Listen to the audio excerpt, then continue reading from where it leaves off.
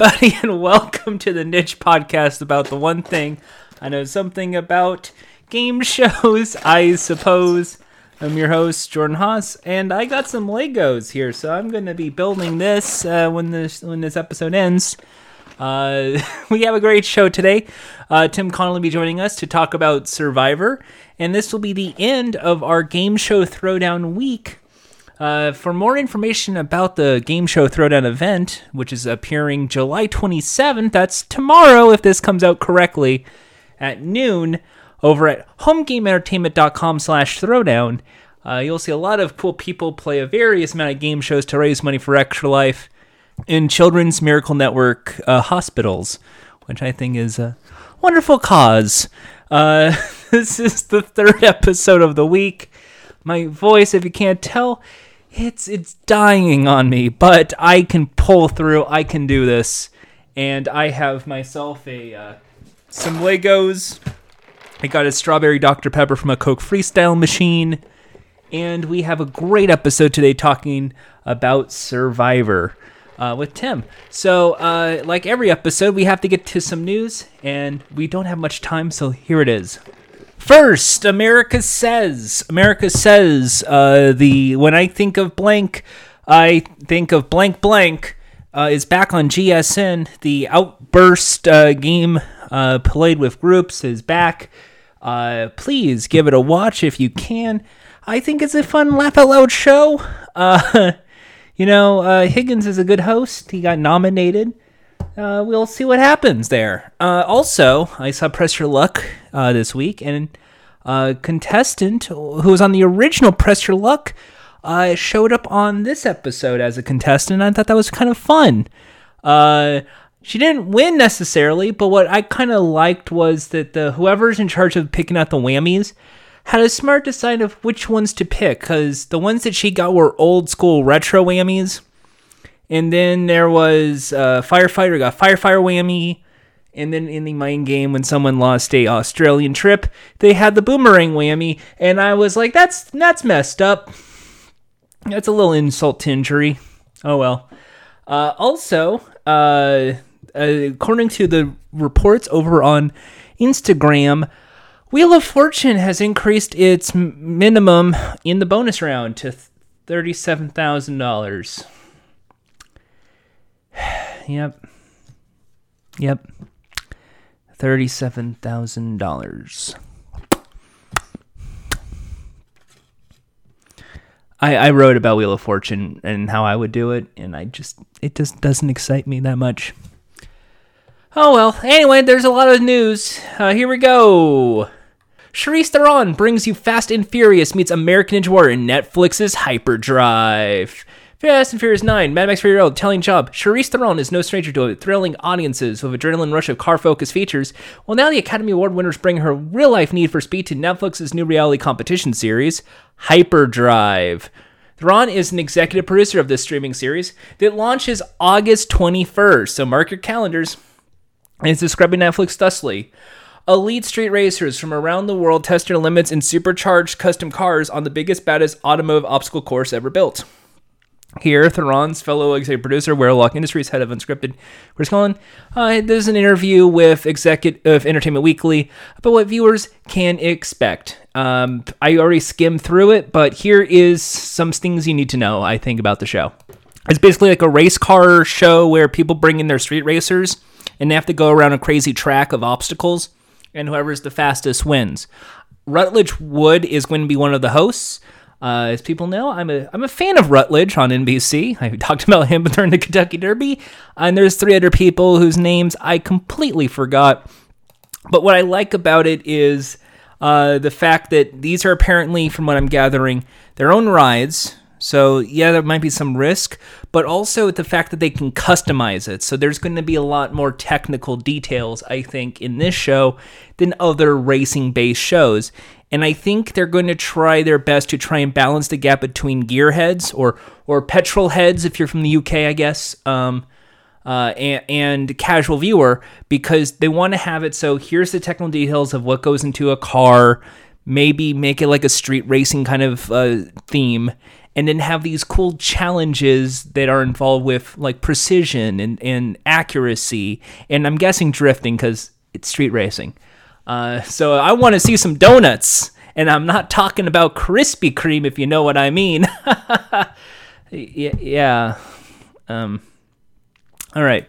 Next, Ciara, Nick Lachey, Debbie Gibson, and David Dobrik join Nickelodeon's America's Most Musical Family.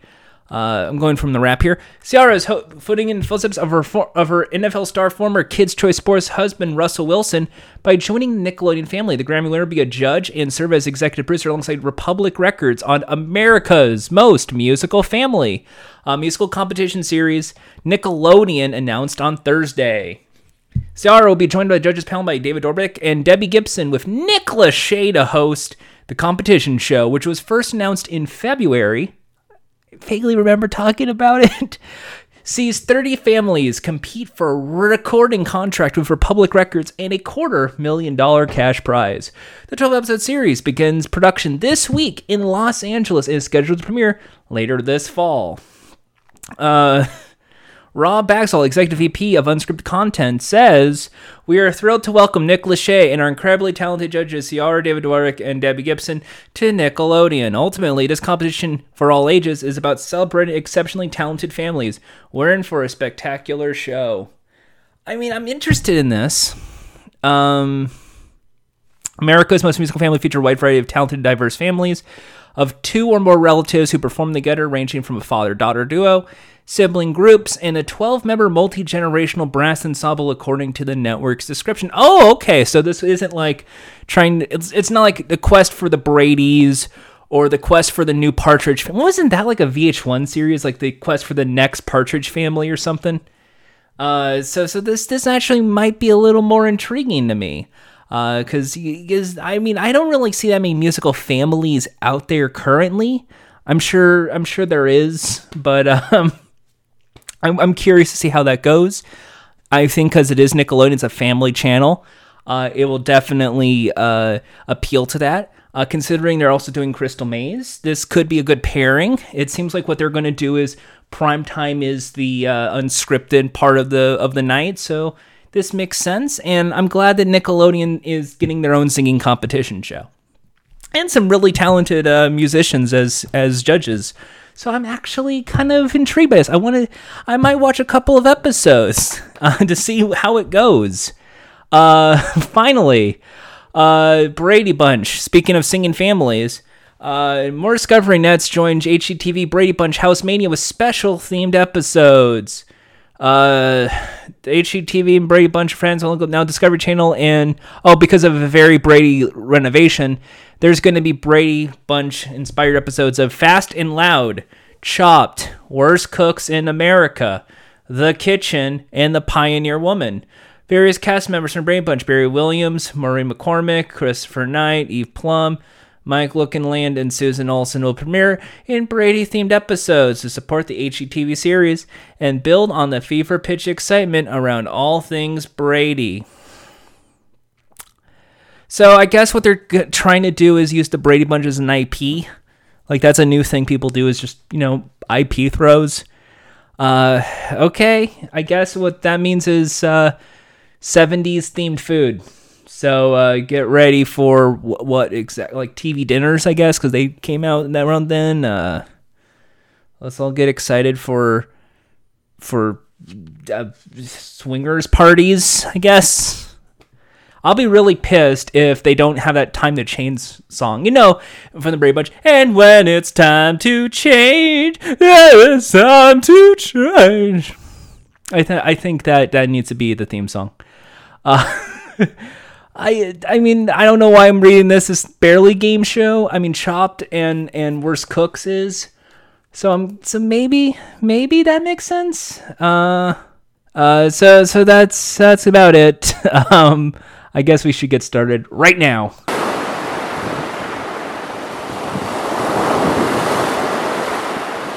When we think of reality television, there really is only one game show that comes to mind: Survivor.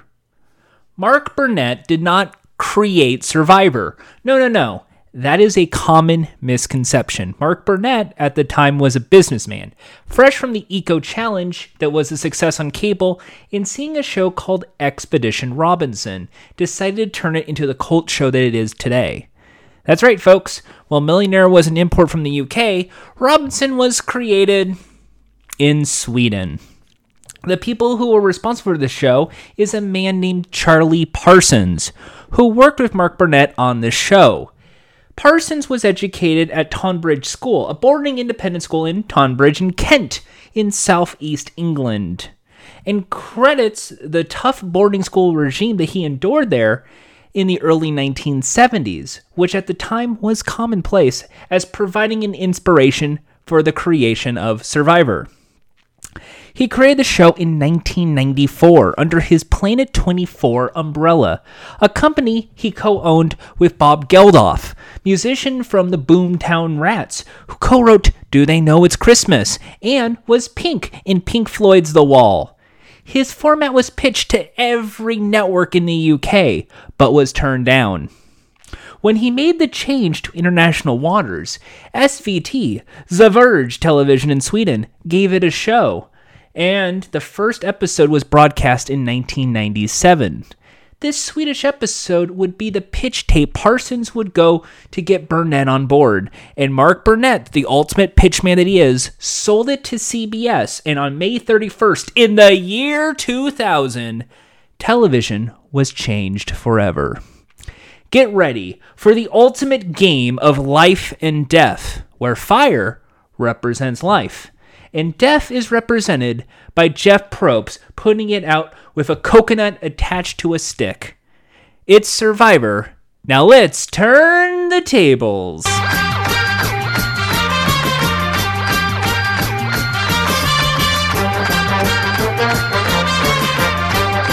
With me on the line is one of my best friends in the world of the game show fandom, local legend to me.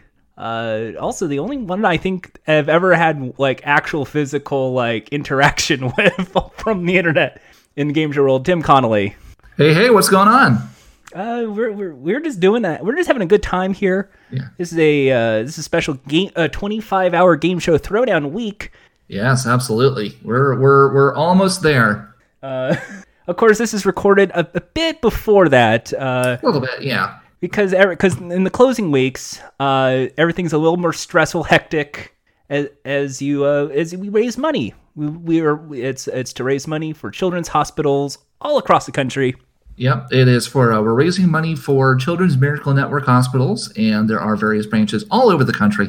The one that is out here is Children's Hospital Los Angeles, although there's also Children's Hospital Orange County, and obviously we have staff members from all over the country with their own sponsored hospital, and they'll be raising money, and it's all through Extra Life, which is the sort of the gaming charity that does all this stuff and sends all the money to all those various hospitals. It's a great cause. And and you've been doing this. I think this is the sixth, seventh, eighth. I believe it's our sixth. We started, our first one was in 2013, I want to say. We took a year off after that because we were having, some organizational issues. But since then, I think the last 5 years, it has been either, originally it was Game Show Marathon West, and then we rebranded it to the Game Show Throwdown, which we started doing in 2017. So this will be the third official 25-hour Game Show Throwdown. Did you know so far, because I've been trying to do the math, you've raised over $30,000. $30,000? Okay. $30,000. I was, whenever I advertise, I always say 20,000 because I wasn't exactly sure of the numbers. But if you're saying 30,000, I know we did the Vegeta number last year. So you did 9,000 last year. Over 9,000, yeah. Go, guys! The meme. We did the meme. All right, we did it. And then this year, I believe your goal is still 2,500. I think we're dialing back the goal this year, mainly because we're at a different venue than we were in years past. The last few years, we were at the Trivia Championships of North America that were being held in August at the Tropicana in Las Vegas. And because that is no longer a thing anymore, it is a different group doing a different trivia event over there this summer. We decided rather than drive out there, and we weren't even sure if there was going to be an event at the time that we were planning this. So we decided, let's just have it close to home. We won't have to spend quite as much money on transportation and getting hotel rooms and everything like that. So we are going to be holding the 2019 Game Show Throwdown at the Hyatt Place in beautiful downtown Glendale, California, just 4 blocks away from where I'm living right now. And that is going to be taking place July 27th, starting at noon Pacific time and going all the way until 1 o'clock p.m. the following day. Every hour, pretty much, a new game show is, well, sometimes not even, it's a new game show. And one that broke the news recently, even though this is now like about a month in the future, is that they're doing the chase with Brad Rutter. Yes, that was a really cool find. We've been working together with Bob Bowden, who is my boss, essentially, and he has been in talks with Brad to be a part of this, and we were very, very fortunate that he decided to sign on. So we're happy to have that. I know that we are talking about maybe having a second guest chaser potentially. I don't want to reveal anything. I know who that is. I know who that person is. Okay. I have been told. Well, we're not allowed to say who it is because we don't have it locked down yet. So let's. But all I could say is thank you for inviting me. So I'm so glad they decided to dumb down the show and let me. Exactly. What would your chaser nickname be?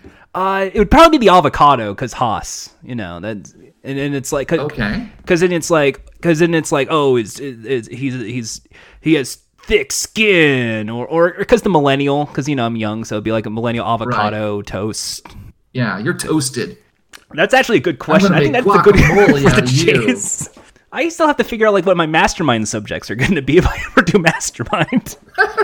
Because no one can do game shows, even though this is the podcast about game shows. Yeah, exactly. Well, I mean, honestly, if we want to have a nice little segue into our topic here, I think honestly the mastermind expert subject that I would have would probably be Survivor. And it is. Thank you. And that is the topic of today's episode is Survivor. Survivor, man. Where do we begin with Survivor? Do you want to talk about the? Well, we can start off by saying the day that we are recording this is almost literally 19 years to the day that the show first premiered. It premiered on May 31st, 2000, and we are June 1st, 2019 is when we're recording this. So almost exactly 19 years since the show first premiered. And so the origin story, Expedition Robinson, was a huge success over in, I believe, the Netherlands, and a hustler by the name of Mark Burnett, who at the time was doing Geo Challenge for Discovery Channel. Yeah, I know that he did. No, it was Eco Challenge. Eco Challenge. That's right. That was the name of the race, and it was basically this multiple day long trek through some area of the wilderness where you had to do it by foot. You had to use rafts and all this stuff. You weren't allowed to you weren't allowed to leave any trash behind you. You weren't allowed to make a trail. It was incredibly tough to compete in that, and a lot of the teams would drop out just because they couldn't hack it essentially. So what he basically did was he found this Swedish concept called Expedition Robinson. And it's the premise that we're familiar with, where they take a bunch of people, strand them on an island, and then they vote each other off. And he said this is a great idea for a show, but he had a higher mind for it, because as far as I know, Expedition Robinson was basically just about how good were you at wilderness, whereas he was thinking a lot more. He had a bigger vision for Survivor. He was thinking, we can do a show where we have, heroes and villains, and we tell this story, and it's overarching, and people are going to experience personal growth as they're out there and learning what they're made of, and all of that. And CBS decided, you know what, Millionaire is gobbling up everybody's ratings right now. We need something to compete against it. So let's give this show a chance. And they did. And the rest is history. Because we're going to remind people here, in the year 2000, well, it was... In the year 2000! Sorry. Thank you, Conan. Most game shows were like a Wheel of Fortune or a Jeopardy, or... And it was supposed to be, you know, it's all sunshine, rainbows, happy, glossy floors, in studio, and it's bright, colorful. Millionaire was the zag to that because it was dark and dramatic. But what if, for Survivor, you had a game show that wasn't even in the studio? It was outside. There was rain. There's harsh environments. There's alligators. There's snakes. And it wasn't snakes as in like a fear factor, pit of snakes. Although I think they did try to do that as a challenge once in like early seasons. They haven't done it in a while, but they did have like eating challenges back in the day where they were eating like grub worms and stuff like that. Nothing that was just like, we're going to put you in this dark pit with snakes and rats. No, you were eating like sea slugs and stuff like that. It wasn't trying to be like fearful in that way. It was trying to be like, yeah, this is can you beat the elements? And I believe they were trying to go for like originally some sort of tribalism, because everything's a tribe. It's not teams, it's tribes. Right.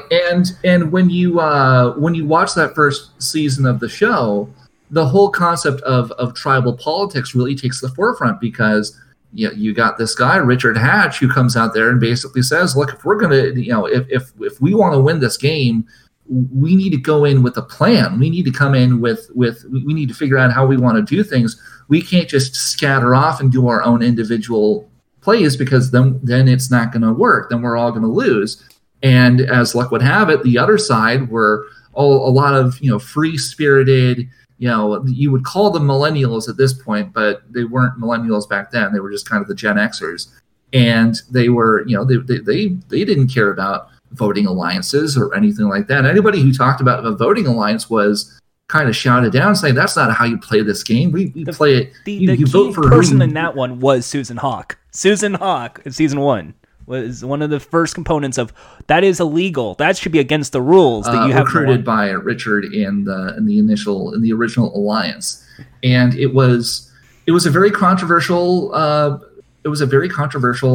concept back then, because basically it was colluding. It was telling everybody else, look, we're all, don't vote for who you think should be voted out. Let's all make a decision as a group, and let's just throw all of our votes on one person. And once we have a majority, we can just knock them all off one by one. And back then, that was such an outrageous concept, because it felt like it wasn't fair. It felt like, well, who are you to say these people don't get to win just because you have more people? That's not how this is Survivor. It's supposed to be about who's the best at being in the outdoors, not who can rally the most votes. And that was the original idea. I think that was their intention, was who do you think is not a brave enough survivor? Vote them out. Like a weakest link. Who do you think is the weakest link? Vote them out. And I think when they originally envisioned it, they were trying to go for like a jury to be kind of like the gods. They were trying to go for some sort of like tribal spiritual journey. Well, I think that the original idea of the vote was maybe you vote somebody out because they're just too weak and they can't handle being on the outside, being out in the elements, and maybe you vote somebody out because they're just such a pain in the butt that you can't stand being around them anymore. You've lost so many reward challenges. Each of these votes would at least have a rationalization beyond just, well, I've got my 5 people and you only have 4. Sorry, I'm voting for you now.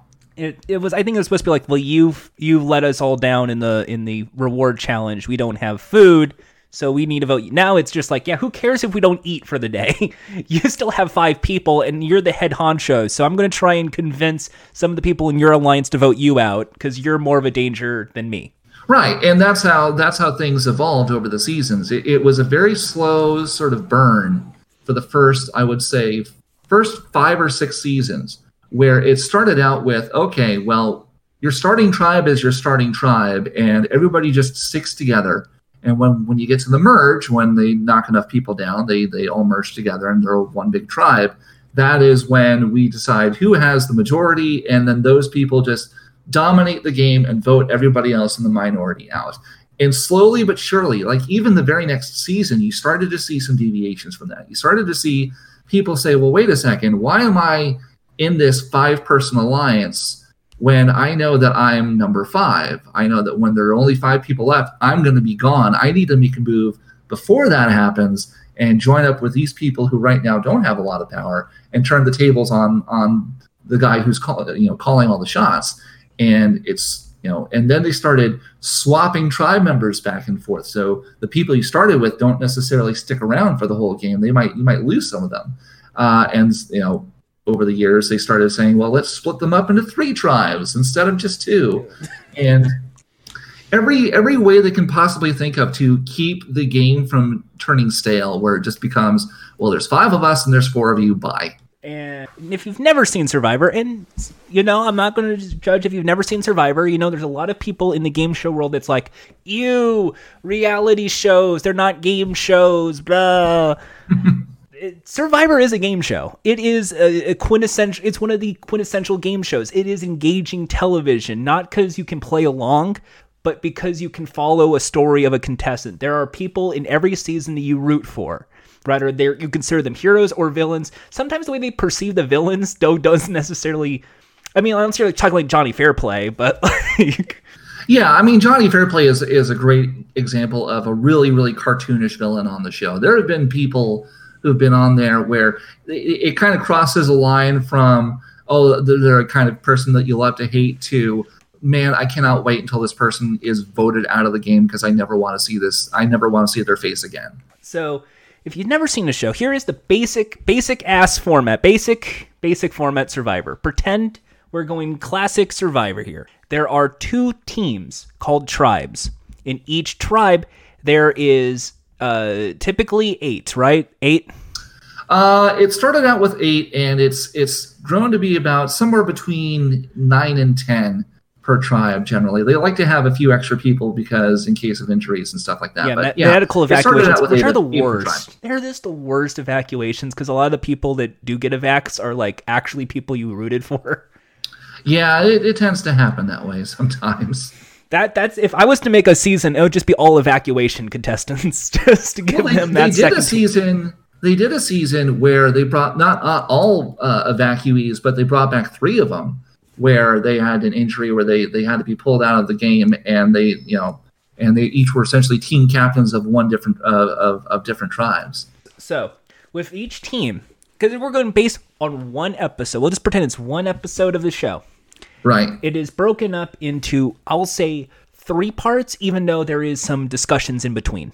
The first part, as they set up a camp, is a reward challenge. This is one that involves pretty much the entire team. If they complete this challenge more than the other team, sometimes it's 3 teams, sometimes it's 4 teams, go for it. They win a reward. Now, this is Survivor. They're in the wilderness. They don't have any luxuries. There is no tents. There is no tarps. There is coconuts that the producers do plot, and there is a well for clean drinking water. But other than that, they're on their own. They have to fetch for fire, they have to fetch for fish, they have to fetch for any meat they can find. So in the reward challenge, they get a supply that would help them out, such as a tarp, such as furniture, such as food, such as fishing gear, such as flint. Flint, which, by the way, creates fire. And fire, as most survival fans know, represents life on the island. But more on that later. After the reward challenge, they get their supplies. There's a little nice cutscene. I say cutscene like it's a video game, where everyone's like on one side of the island enjoying the reward, and then the other side is just, grumpy because they lost. And then they do the next one, and this is the one that's more important. This is the immunity challenge. The immunity challenge is what's more important to the game than sometimes the reward. Because in the immunity challenge, if you survive, you are immune. You are safe for the next elimination. The other team must go to the final, which is like the big important end game called Tribal Council. Dun dun dun. Now, most of the games that are in the immunity challenge are either endurance-based or multi-part based or some sort of chain that there's always like two people on one end, and they pass it to the next people who are on the other end, then pass it to two people on the other end, or head-to-heads and eliminations. A lot of the modern challenges nowadays there's a lot of physical activity that happens at the start, and then at the end there's always a puzzle to put together, and the puzzle tends to decide the challenge more times than not. And it's like find the 10-letter word or find 9-letter word, and it's like a countdown thing. I'm not kidding. Like, people are like saying this is not a game show. It is damn near countdown. It's like find the word immunity out of these letters. Right. Yeah. Or like you have, or basically you have a jigsaw puzzle that you have to put together as a team, or this giant 3D, like one of those cube puzzles that you see maybe in gift stores and stuff, where it's like you see these blocks and you have to put them together so that they end up looking like a cube. And that is where most of these challenges go nowadays. If it's not the team challenges, the individual challenges are a little bit different. Well, that's going to be the second part of this. We're still going by team. We're not at merge. Yeah, I know. I have a tendency to get ahead of myself. Then we get to the Tribal Council. Tribal Council is, I believe, and I don't know if this is true or not, but at least to me, and I'm pretty sure to most Survivor fans, the best part of Survivor. It's Tribal Council. Because it's the climax of the episode, definitely. Because at this part of the show, Jeff Probst, who is the host, formerly of Rock and Roll Jeopardy and of FX, the FX show, I believe, he is not like your typical game show host. Most like game show hosts, they're kind of like, tough luck. You dug deep and didn't work out for you, but hopefully this will be your time next time. No. In this one, he is an instigator. He is just digging into these contestants. Like, who do you think was most at fault in the challenge? Is there any strategy going into the vote? Is there any alliances that you want to admit are going on right now? Just these questions that if someone says something would stir drama into Tribal, and usually there is. And that's what people want to see. They want to see that argument right there on Tribal. Why?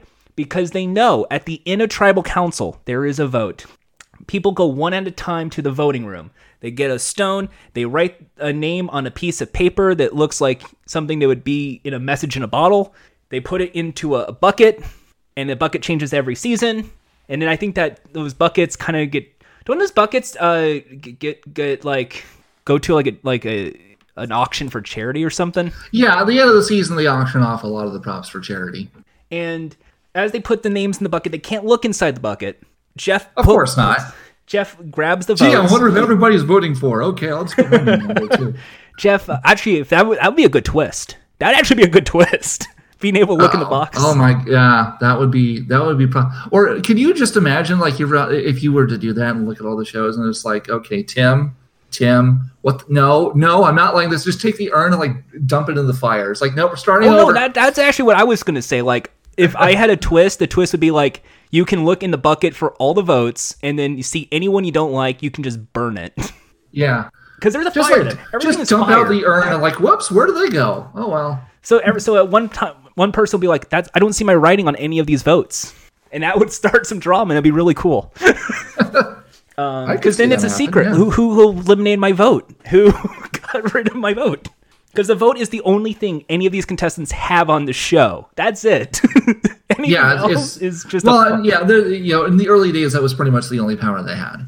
So when they count the votes, now originally it was just randomly grabbed, but now producers kind of intentionally stack the deck to stir the drama. So it'd be like, say it's me and Tim in Tribal, and we're opposers. He has an alliance of like 4 people. I have an alliance of like 3. Suddenly it's like, okay, let's do the votes. 1 vote Tim, 1 vote Jordan, 1 vote Jordan, 1 vote Jordan. One more and Jordan's out. 1 vote Tim, 1 vote Tim. No! It's 3-3. It all comes down to that 1 vote. Who flipped? Jordan. I'm sorry, Jordan. The tribe has spoken. So then when it says you have the most votes, you are eliminated from the game. You have to bring your little tiki torch before it became associated with oh, God, yeah. Oh, wow. Why did you have to bring that? Why did you have to draw that parallel? I actually was never thinking along those lines until just now. And then Jeff Probst has to disarm the flame by putting it out. Steam comes out because it's smoke, and they must leave because fire represents life on the island, and therefore, in this metaphor, you are essentially dead. We're gonna say you're dead. The tribe has spoken. That is the official catchphrase. The tribe has spoken, wah, and then they must leave by going on a bridge. Sometimes they have to leave by boat. Other times they just walk away into a forest somewhere, disappears. Yeah. And then they give their final confessional, and they're like, man, the votes didn't go my way. If they're like a hero. If they're a hero, it's like, man, I really thought the votes were going my way this time. If they were a villain, they all went after me. They're all after me. I could have won the shit. They're all gonna burn! And once there is 8 people left, or 9 people left, or 10 people left, enough that basically equals one whole tribe, we go to Merge. In Merge, there's only one tribe, one land, and it's every person for themselves. And the same rules apply. Now, this time, reward challenges are just for you, and then you can bring someone of your choice, which could become a bit of a betting chip, a kind of reward chip. Sometimes they do it where they pick teams beforehand, and then whichever team wins the reward gets it. But a lot of the challenges are you win. Okay, well this is a reward for 3 people, so pick your 2 friends and leave the other people to rot. And then there's an individual immunity challenge where it's only one person because everyone goes to tribal, and that's when it gets even more intense. And it keeps going until, because it's a merger, anyone who's eliminated is now on a jury. When they're in the jury, they are at every tribal council. They are seeing every instigation, every argument, every vote. And this is important because to them, they are the key to winning $1 million. The way to win Survivor is not so much voting for the people and then making enemies. It's by making friends while they're eliminated, because that's the only way to win Survivor is when they're at the jury. All the people in the jury house, when it's the final 2 or final 3, given like two seasons ago when it was the final 3. Did they do that last season? Oh no, it's been Final 3 for a long time now. Oh geez, it's been a Final 3 since season 13, I believe. Oh man, they all get to vote, and whoever has the most votes win. Right. It's not a vote to eliminate. Now it's a vote to win. Unless it's a tie, in which case we just throw the entire season in the trash and we say, well, we just wasted everybody's 39 days of starving and sleeping on bamboo for nothing. But when we reveal the final votes, they're not at the island. No, they're in CBS television, City Hollywood. Sometimes at the Price is Right stage. Sometimes in the was it 23 where the Card Sharks was? That would be 46. 46. That's the big studio. And I just got to point this out here because the thing I like most about Survivor is in the middle seasons. It's one of these petty things that I just love is when the trials and tribulations of Jeff Probst bringing the voting urn to the stage. Yes, it's the 2-hour finale, and it's jumping out of airplanes. He's jumping out of airplanes. He's on a bike, and it's like I don't think there's bikes to go from an island to California, but okay. There was one where he was like just on a boat, and apparently the boat was over to CBS. Like what?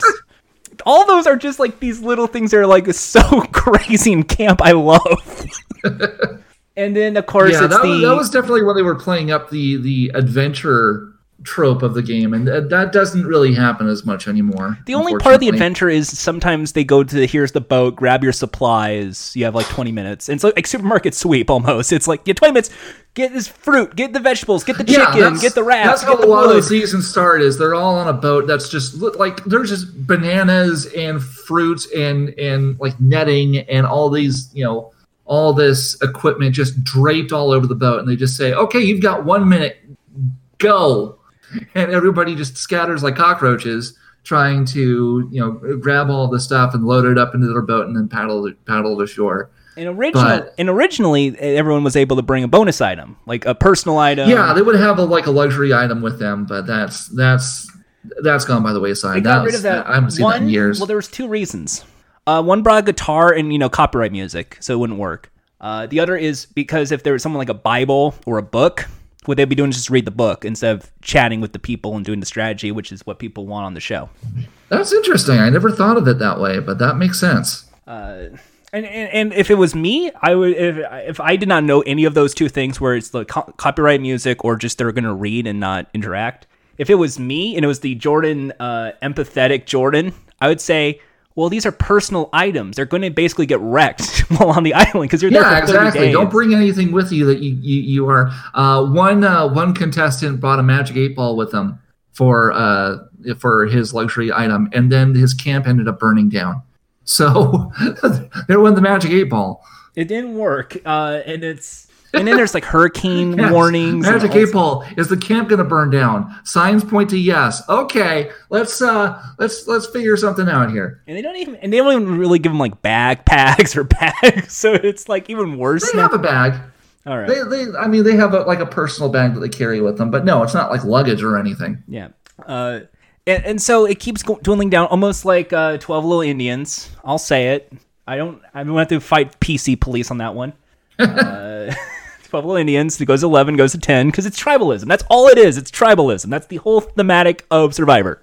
Yeah, it is. It is all about social politics more than anything else. It's about identifying the threat and then getting rid of them before they can get rid of you. And I will say is a better way of politics, because this is the weirdest show where it is like you will see people of completely opposite politics in general, like a Republican and a Democrat, or your classic hippie and your tough military vet, and they would get along and they would form the alliance, and you're seeing like what unlikely, like, and they would make it all the way to the finals, and that is always the most exciting thing. Yeah, it's always fun to see the opposites attract, so to speak. Obviously, the big one was in season 1 where Richard was the gay guy, and then Rudy was the former Navy SEAL who was very, very, I don't know how right wing he was, but he was definitely not down with that lifestyle. But they forged a friendship, and they got all the way to the very end. And now I would say that was the season 1. That was the first time like reality contestants became celebrities too. Because Richard Hatch was besides the tax evasion stuff, but I mean, oh god, yeah. But like he was going to be booked for Weakest Link originally as a host, and then like Rudy did War Games on USA Network. I believe Combat Missions, I think, was the name of the show. Combat Missions. Yeah. Was Jervis did MTV. He did, I believe, Say What Karaoke for a bit. Like it's so weird seeing all these people do different game shows, and it's like, yeah. Well, I mean, that was. Remember, you have to remember back during the time, Survivor was such a phenomenon that everybody wanted to kind of get their share of the glory. So if you were on Survivor, even though you didn't win $1 million on the show, you could make a decent amount of money with personal appearances and stuff. Now it's kind of tough to be a celebrity and be on Survivor. Now they kind of get celebrities on Survivor. Yeah, I was about to say, now you're more likely to find somebody who was a celebrity before they were on Survivor than Johnny Mundo, Johnny Impact. Johnny Mundo, Lisa Whelchel from Facts of Life was on there. Jimmy Johnson, the legendary Dallas Cowboys coach, was on Survivor at one point. So yeah, it's kind of weird to see the types of people that they pull out of the woodwork to be on the show, because they're not going to get anybody who's like an A-lister, obviously. And the only like stars that they have created that were contestants, at least in modern day, was like Boston Rob and Amber. Yeah, and Boston Rob is only really famous in the universe of Survivor, and I don't know if famous is really a good word to describe him anymore. People are getting kind of tired of him more than anything else. Are people getting tired? I don't know. People are turning on Rupert yet? Oh, no. Rupert, well, there is a little bit of fatigue that sets in, because Rupert was the first person to ever play 4 times. And by the time he came in for the 4th one, everybody's like, okay, we've seen this already. We know exactly how he's going to play. He's not changing anything. We're good. And as luck would have it, he would be the first person out of the game in that season. So he was not missed. Now, before we go into the episode discussions that we saw tonight, besides the tribes, the immunities, there has been the show involved. As the show evolved, the twist evolved. There were different things, such as what's the teams like? So they did things like Gen X versus Millennials, Healers versus Hustlers versus. Oh God! Don't bring that up. But they're hustlers and they're healers. Yeah, exactly. Yeah. The second chance. They had a second chance. Yeah, people who had played once and didn't win, they got a second shot at it. And then there was Game Changers. My favorite was Game Changers, by the way. I would say if I had to pick what was my favorite season, I would say Game Changers. Wow, you are definitely in a minority on that one. But you don't want me to tell why, though? Because even though it is a clusterfuck, and I will say clusterfuck, it's my show, of twists, it was supposed to be a tribute to every season of Survivor. So it was pick the urn, and whatever urn had the twist that debuted in that season. Or I think you're talking about, that's not Game Changers. That's Ghost Island. Oh, okay. That was the one from a year ago. Never mind, the one where it was like you're gonna be sent to this spooky island where you pick one of two boxes, and one of them has an advantage that somebody screwed up. Years ago. Yeah, that was the one. That was the one. Can you reverse the curse? Because that was it's that slogan of the season. Can you reverse the curse? Exactly. That one is not rated too highly by fans either. But that's another discussion for another day. But then it's like, but I'm also a classical Survivor guy. I want Survivor as Survivor typically, and it's like, season 1, of course. I didn't care much for Outback as much as other people did. Africa was, I would say, a good season. The one we saw tonight was China, but more on that later. And really, really exciting. And then once the merge happened, there were two players who basically dominated the social element, and nobody was ever going to take a swing at them. They were winning challenges. They had immunity idols up the wazoo, and it got very predictable towards the end. But I think the first half of it, a lot of people really appreciated because there were some very, very dynamic personalities. But if I had to pick like right now, current, like if I say Modern Survivor, I mean like the last 10 years, because this show's been on for almost 20 at this point. If I had to pick a favorite season, I would say, please don't get mad at me, folks. Please, I know you're going to send me hate mail at Jord Ha. It would have to be, I just forgot. I was almost going to say Melissa versus Gen X, but it's not that. It's David versus Goliath. Oh yeah, David versus Goliath that one is an excellent season. And the one with Johnny Mundo, the one with the robot guy. Yeah, and I'll throw names around, but nobody here would recognize them. You can throw a name. I'd just be like, yeah, but no, like everybody. I think he was the screenwriter for the Emoji School of Rock. movie. The School of Rock. School of Rock. Mike White was one of the contestants on there too, because the whole idea of it was, the Goliath tribe were all people who were basically super successful in the real world, whereas the Davids were all just everyday schlubs who the working class versus the elitists. The working class, but they also had this professor of robotics there. Basically, he was the Sheldon of that tribe. And they called him that. They called him Big Bang Theory. Oh yeah, that's how because they did a challenge right off the bat, and they're just like, okay, who do you want from the David tribe to play this? So yeah, we'll take Big Bang Theory over there, and of course, Big Bang Theory smoked them because engineering and stuff like that. But of course, why would you do it such at the beginning? Because then you consider a threat early on in the game. And and what ended up happening. It wasn't his. I don't think it was his intellect that really did it, but everybody really caught on to the fact that he was such a lovable nerd.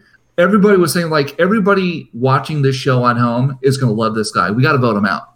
And isn't that like the most messed up thing? Like, exactly. It's just like, we like him so much. Bye. Because if you were the viewer, now you're like, everyone there's a villain because you don't like the guy. Yeah, it's like, no, don't vote him out.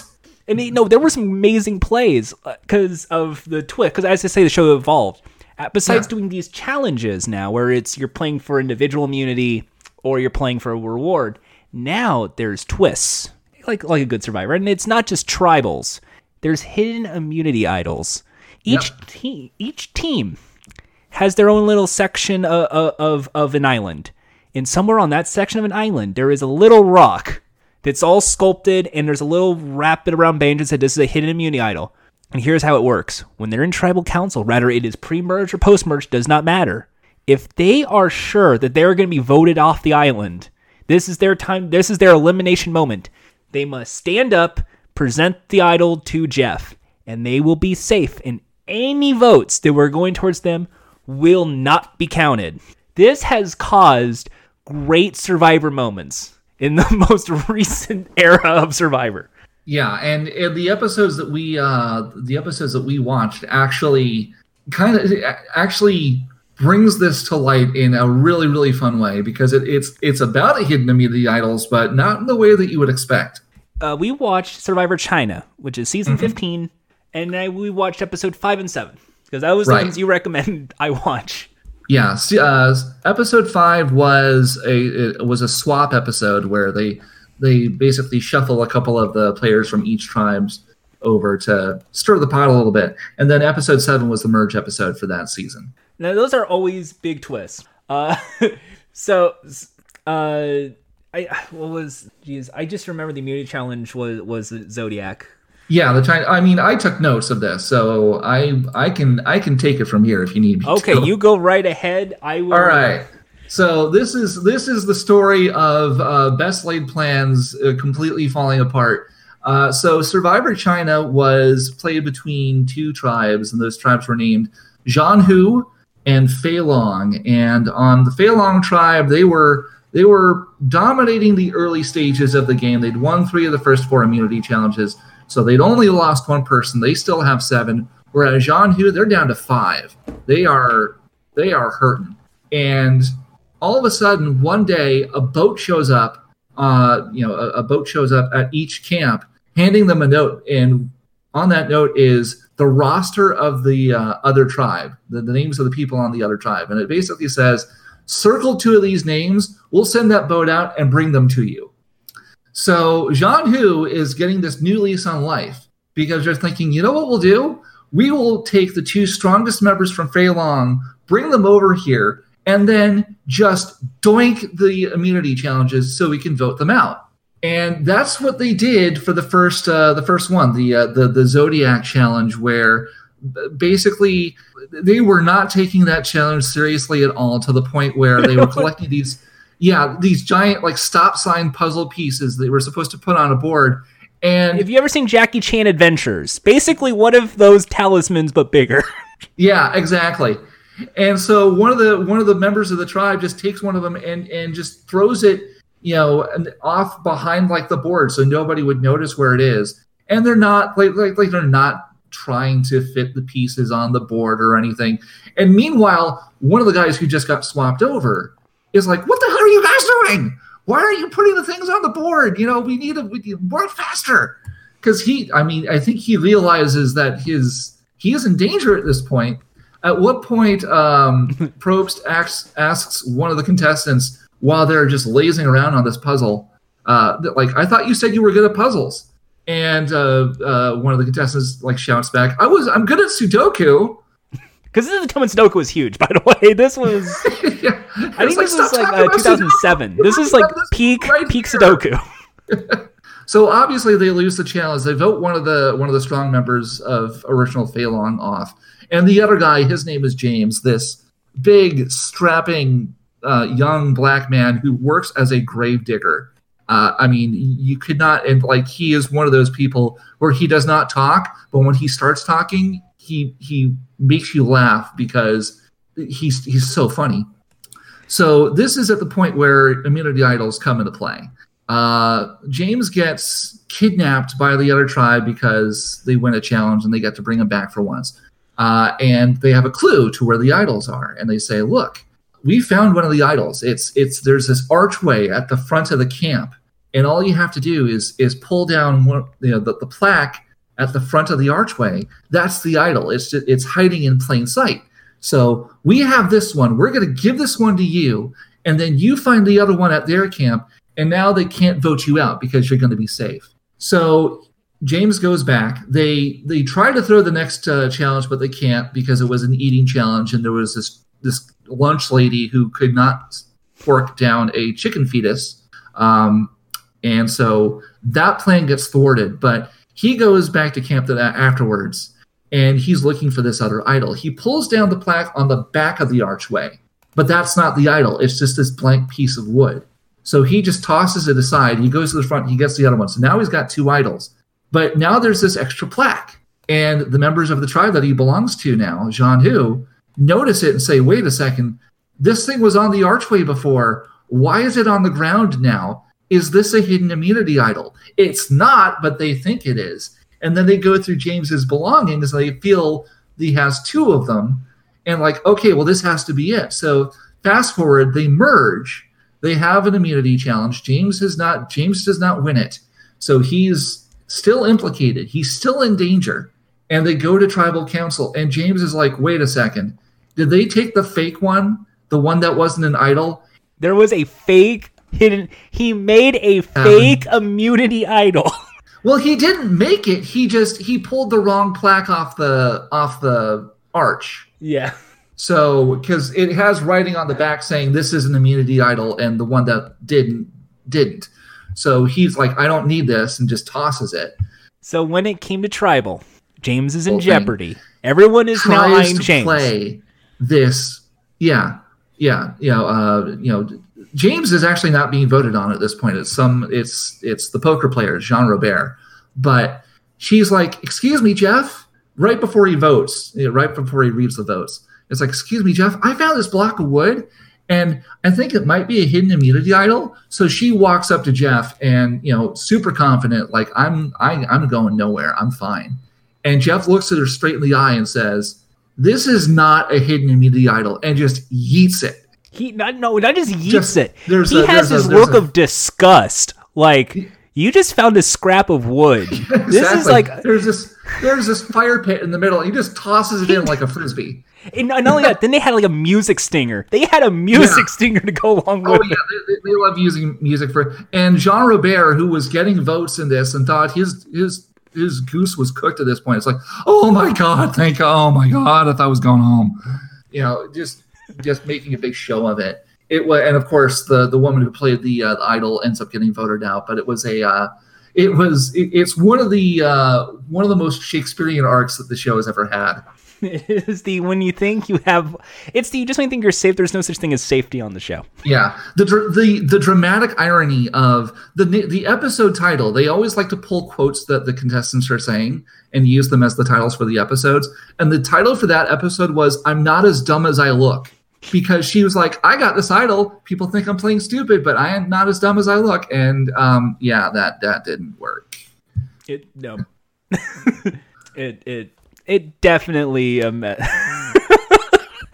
no, the thing was, she had this we have to tell you, she had this big smug look on her face. Oh my god, she was such a smug look. Confident. She thought for sure that, like, because first of all, the original plan was to bring the strong people in and to just knock them off. And they should have, like, how James did not get voted out on the one where they threw the challenge, I'll never know, because he was making a massive demonstration at the fact that you guys just threw this challenge to get us out, and you're all smiling and all happy because you think you can, you have control over us. I don't even want to be here anymore. They kept him in. They kept him in and voted out the other guy. Why the hell would you do that? It's it's a fun show, and it's moments like that I think are what, like, people watch Survivor for, is they want to see smug people get their just desserts. Exactly. Whenever you see somebody talk on the show about, like, I've got this game under control, I've got them all wrapped around my finger, I don't have to worry about being voted out tonight. Boom, he's gone. You just know. Also, the other part, which is in a psychological manner, it is always watching, like, right before the final vote for the $1 million and checking the day one tribes, like, versus that day. Because not only are they, like, growing beards and their clothes are, like, basically dissolving, and they're very, very skinny because they don't have any food. Like, this is malnourishment at this point. Rice. That'll hold them over. No, the best part is they go from, like, overconfident, like, I'm here to make friends, this is a good day, or I'm not here to make friends, I'm here to win. Whatever is your reality show trope, pick it, whatever. Right. The best part is I have a strategy in mind. If you ever see Survivor, see those moments, see those confessionals, day 1 versus the final days, day 27, day 28. Yeah. There is always a change. All of them change. Well, it's pointless to go in with any sort of overlying strategy anymore, because you have no idea how they're going to arrange the tribes. You have no idea when they're going to swap people around. You have no idea what advantages or what twists they're going to do. You have no idea if they're going to bring people back from earlier seasons to play with you, because they do that a lot too. That's their version of the returning champion. That's the... Well, a lot of them are not returning champions. Well, let's get that straight. Except for what was it? What was the one time they had that was Raw? They've done a few all returnee seasons. The first one was All Stars, where they brought back Richard Hatch from Borneo. They brought back Tina from Australia, Ethan from Africa. They were all winners, and then a bunch of other really high profile players. Then later on, they did one called Heroes versus Villains, where there were a couple of winners on both tribes, but it wasn't like they weren't all super heavy hitters. There were some people where you looked at the cast and said, "Why are they coming back?" I don't even remember how they played the first time. What Danielle? Oh, I remember her. There? She said a thing I liked once. She said she's a captain of sports. Okay, we'll bring her back for some reason. But they've done a couple, and they did one most recently, which was Game Changers, and they try to bring a couple of winners back. But the problem with that is, if you've won the game, you are instantly a target for when you come back, because everybody's looking at you saying you've already won. What the hell are you doing here? Well, you won a second $1 million, because $1 million is just not enough these days. No, and somebody has won the game twice, which is also a point of controversy for a lot of people. It is. Oh, that did happen, didn't it? Jesus. Yeah, because a lot of people thought, well, she didn't deserve to win either time, or she just kind of skated by to the end and all that stuff. And the appeal of Survivor is always the tribal council moments. It's always the votes. It's always that thing, because you get things like the Hidden Immunity Idol bluff. You get things like, at least in later seasons, they change the rules. Like, you can get 2 votes, or you can deny someone the right to vote, or... You can nullify an idol. You can nullify an idol. There's an idol nullifier now. So now, if you play an idol because you think you're getting eliminated, you can now play the idol nullifier and deny that person the right to do it. Yeah, I mean, basically you have to guess correctly that an idol is going to be played, and that you know who the idol is going to be played on. But yeah, like they introduced that in not this last season, but the season before, the David versus Goliath. And it was used to perfection to get somebody out who was a major threat. That was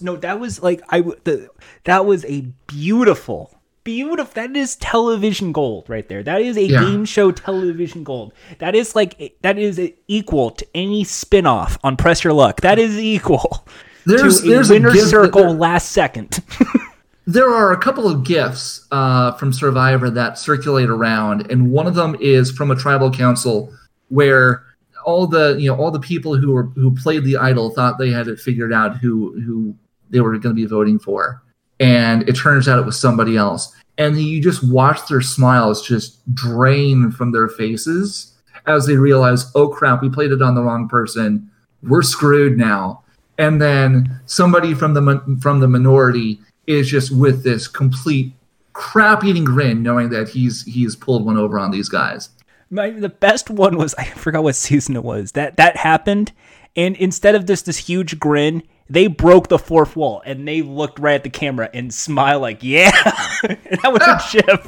I don't know who that was, but that was... Oh, okay, so that one was, I don't think that was a tribal council one. That was like after a swap, though, because you're thinking of the one where there's like the one woman kind of gasps in dismay, and the other one like covers her mouth in shock, and then there's this one dude in the back who gets this massive grin on his face. And he's like nodding like, yeah.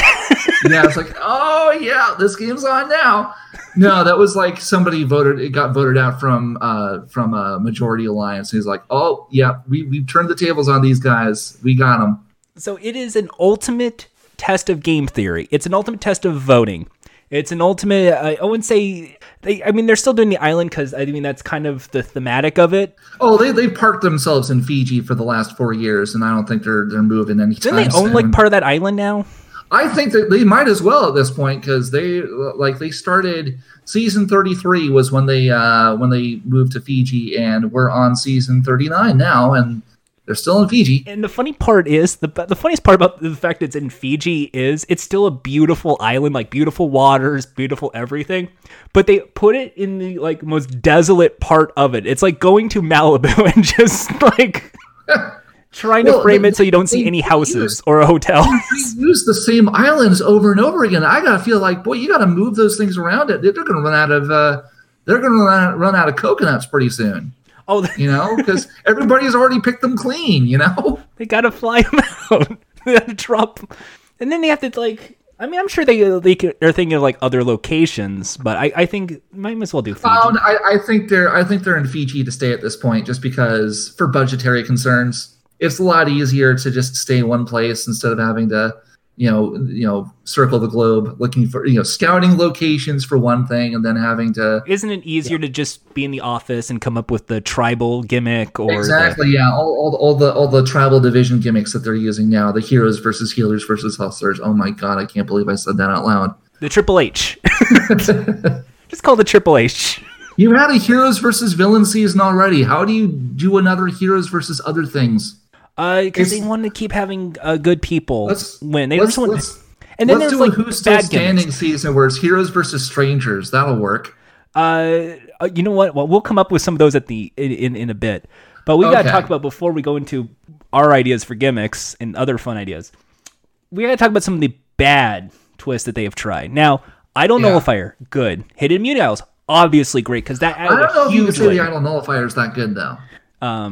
But no, it worked the one time it was played, but the problem with it is the whole concept of an immunity idol is that if you're an underdog, you have this extra life. You have this last little slingshot that you can use to keep yourself in the game. If you have an idol and you're like the last person left of your side, and the other side finds the idle nullifier, well then you're toast. Wasn't there an idle nullifier?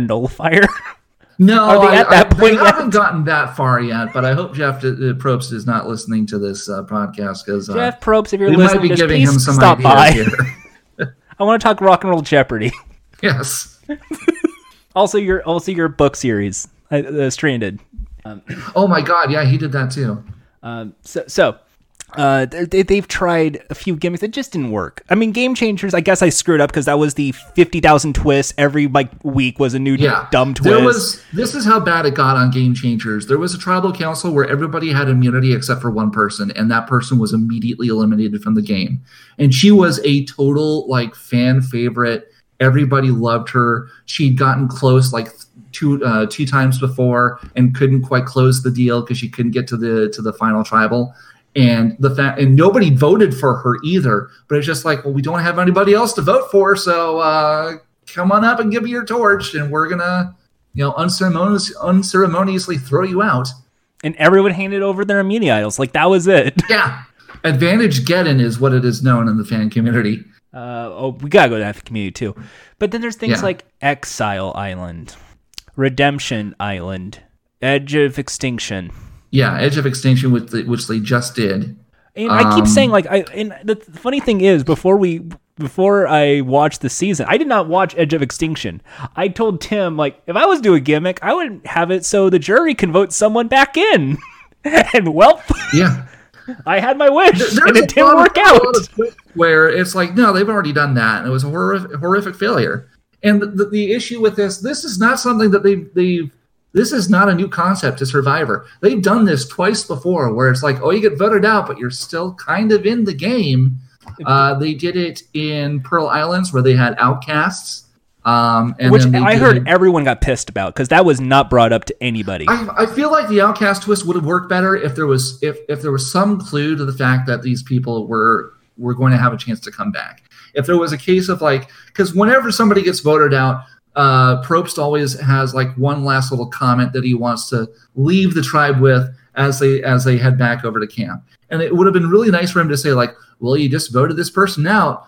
Well, time will tell if you made the right decision, or if this decision is going to come back to haunt you. Something like that, where it's just okay, plant the seed in their brains of, did we vote the right person out, or are we did we screw ourselves here? Or a phrase the tribe has spoken. You must now leave this island.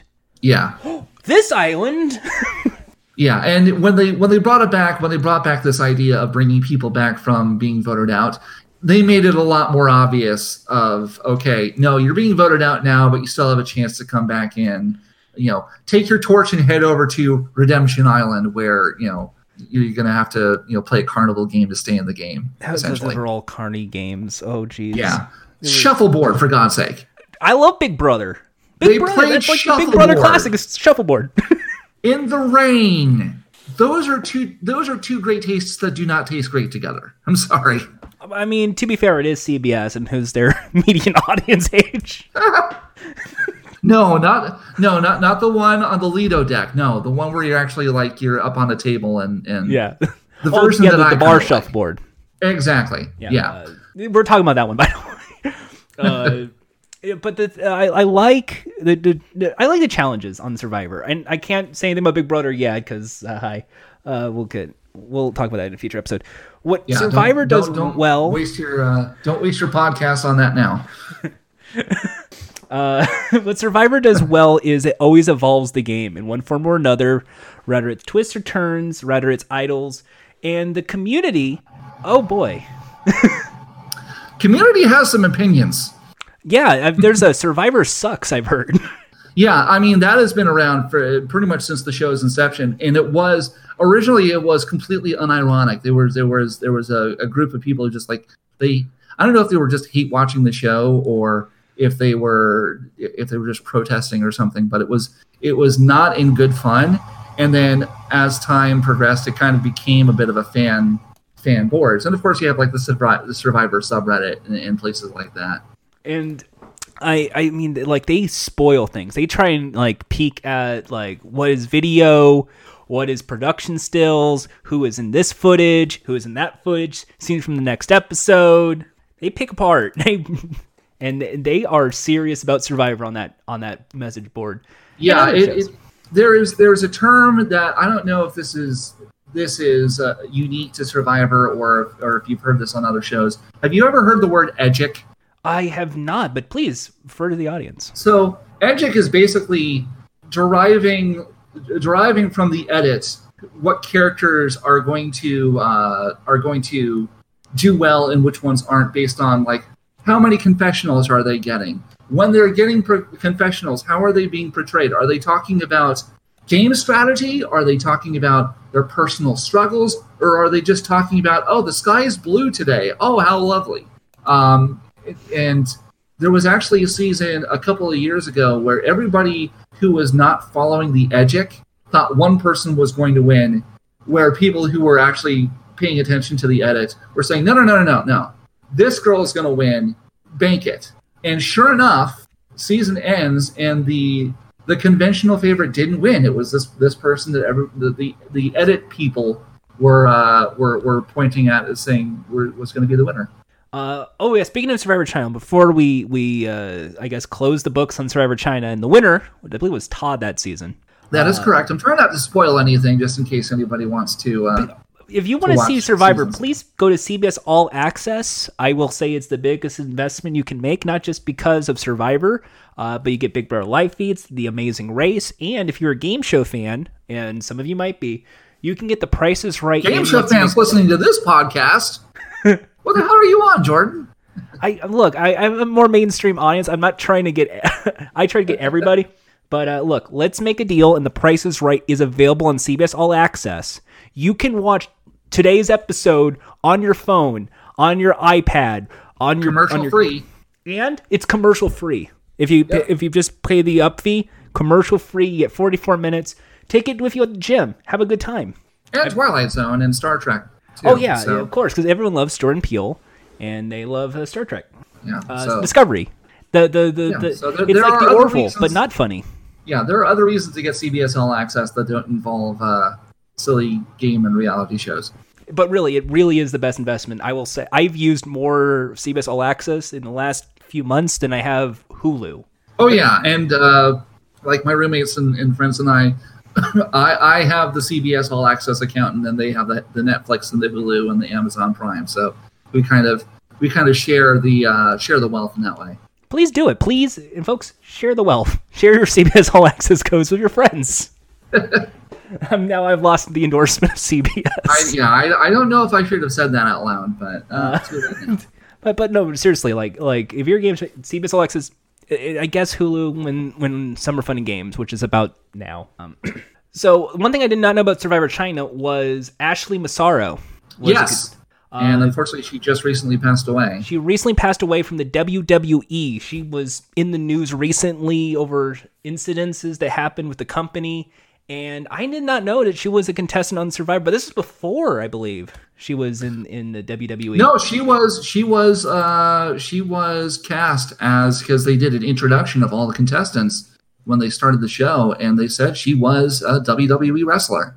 And she got voted out second because she got in kind of a feud with some really weird guy from her tribe.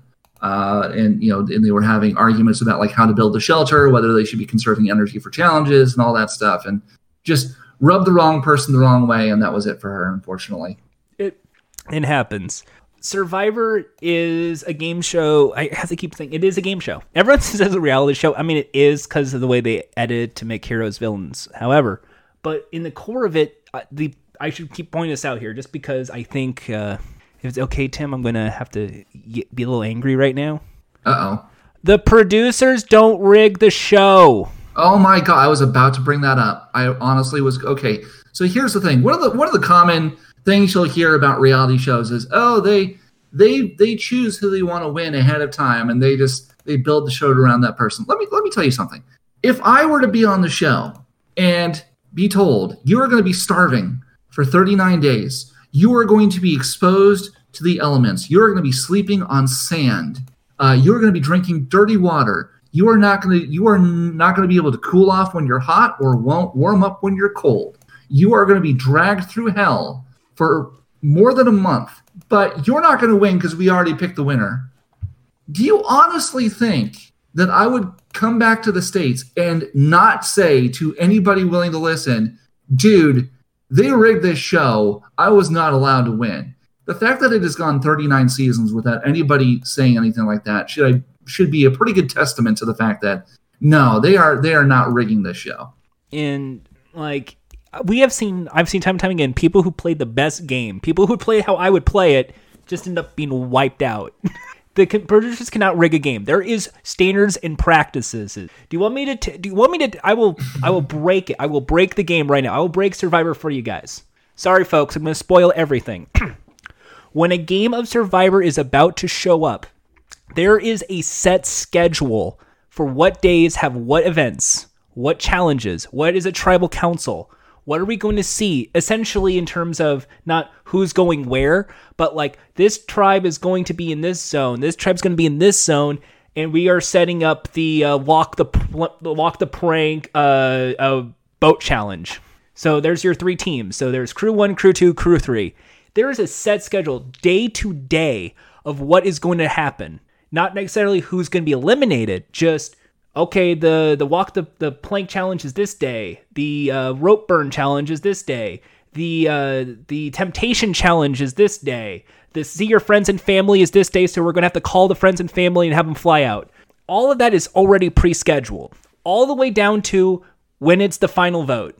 All of that is already predetermined because they have to go through every challenge and get it accepted by standards and practices to make sure it is fair for everybody.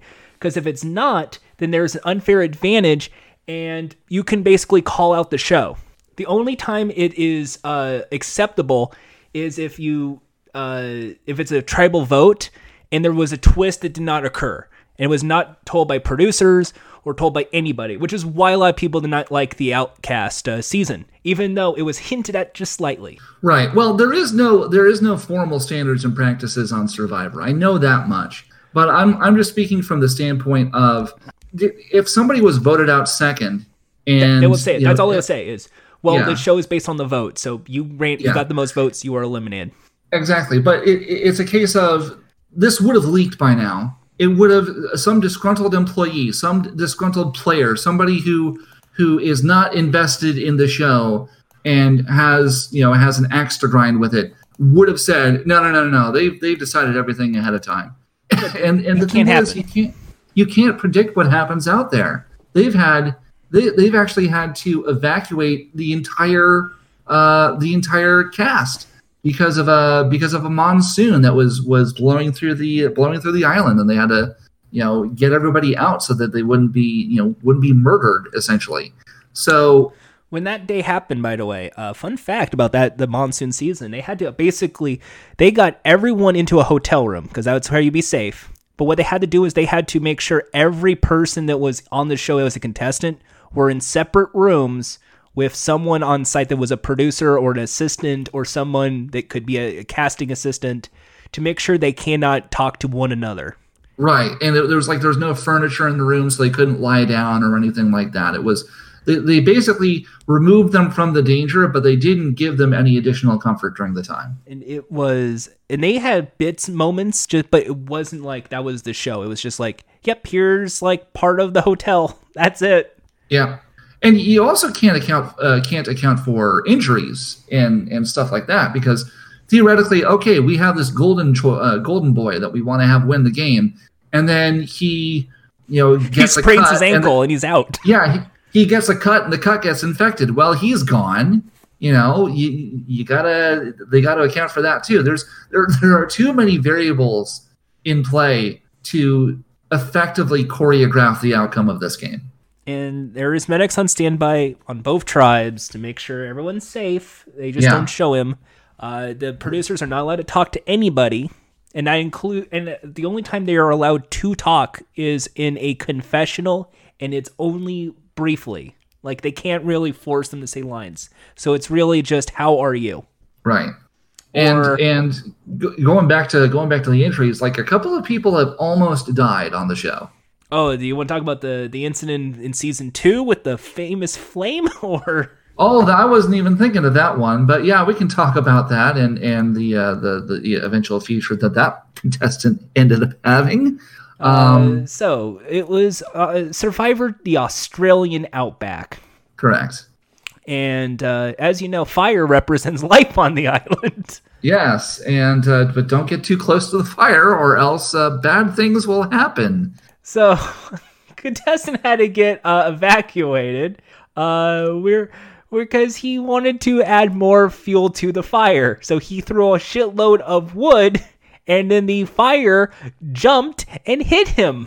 The story about that is he was tending to the fire. He breathed in some of the smoke, and it made him woozy for just a long enough period of time that he kind of fell forward, and he used his hands to catch himself, but his hands landed in the fire. So it burnt all the skin off of his hands.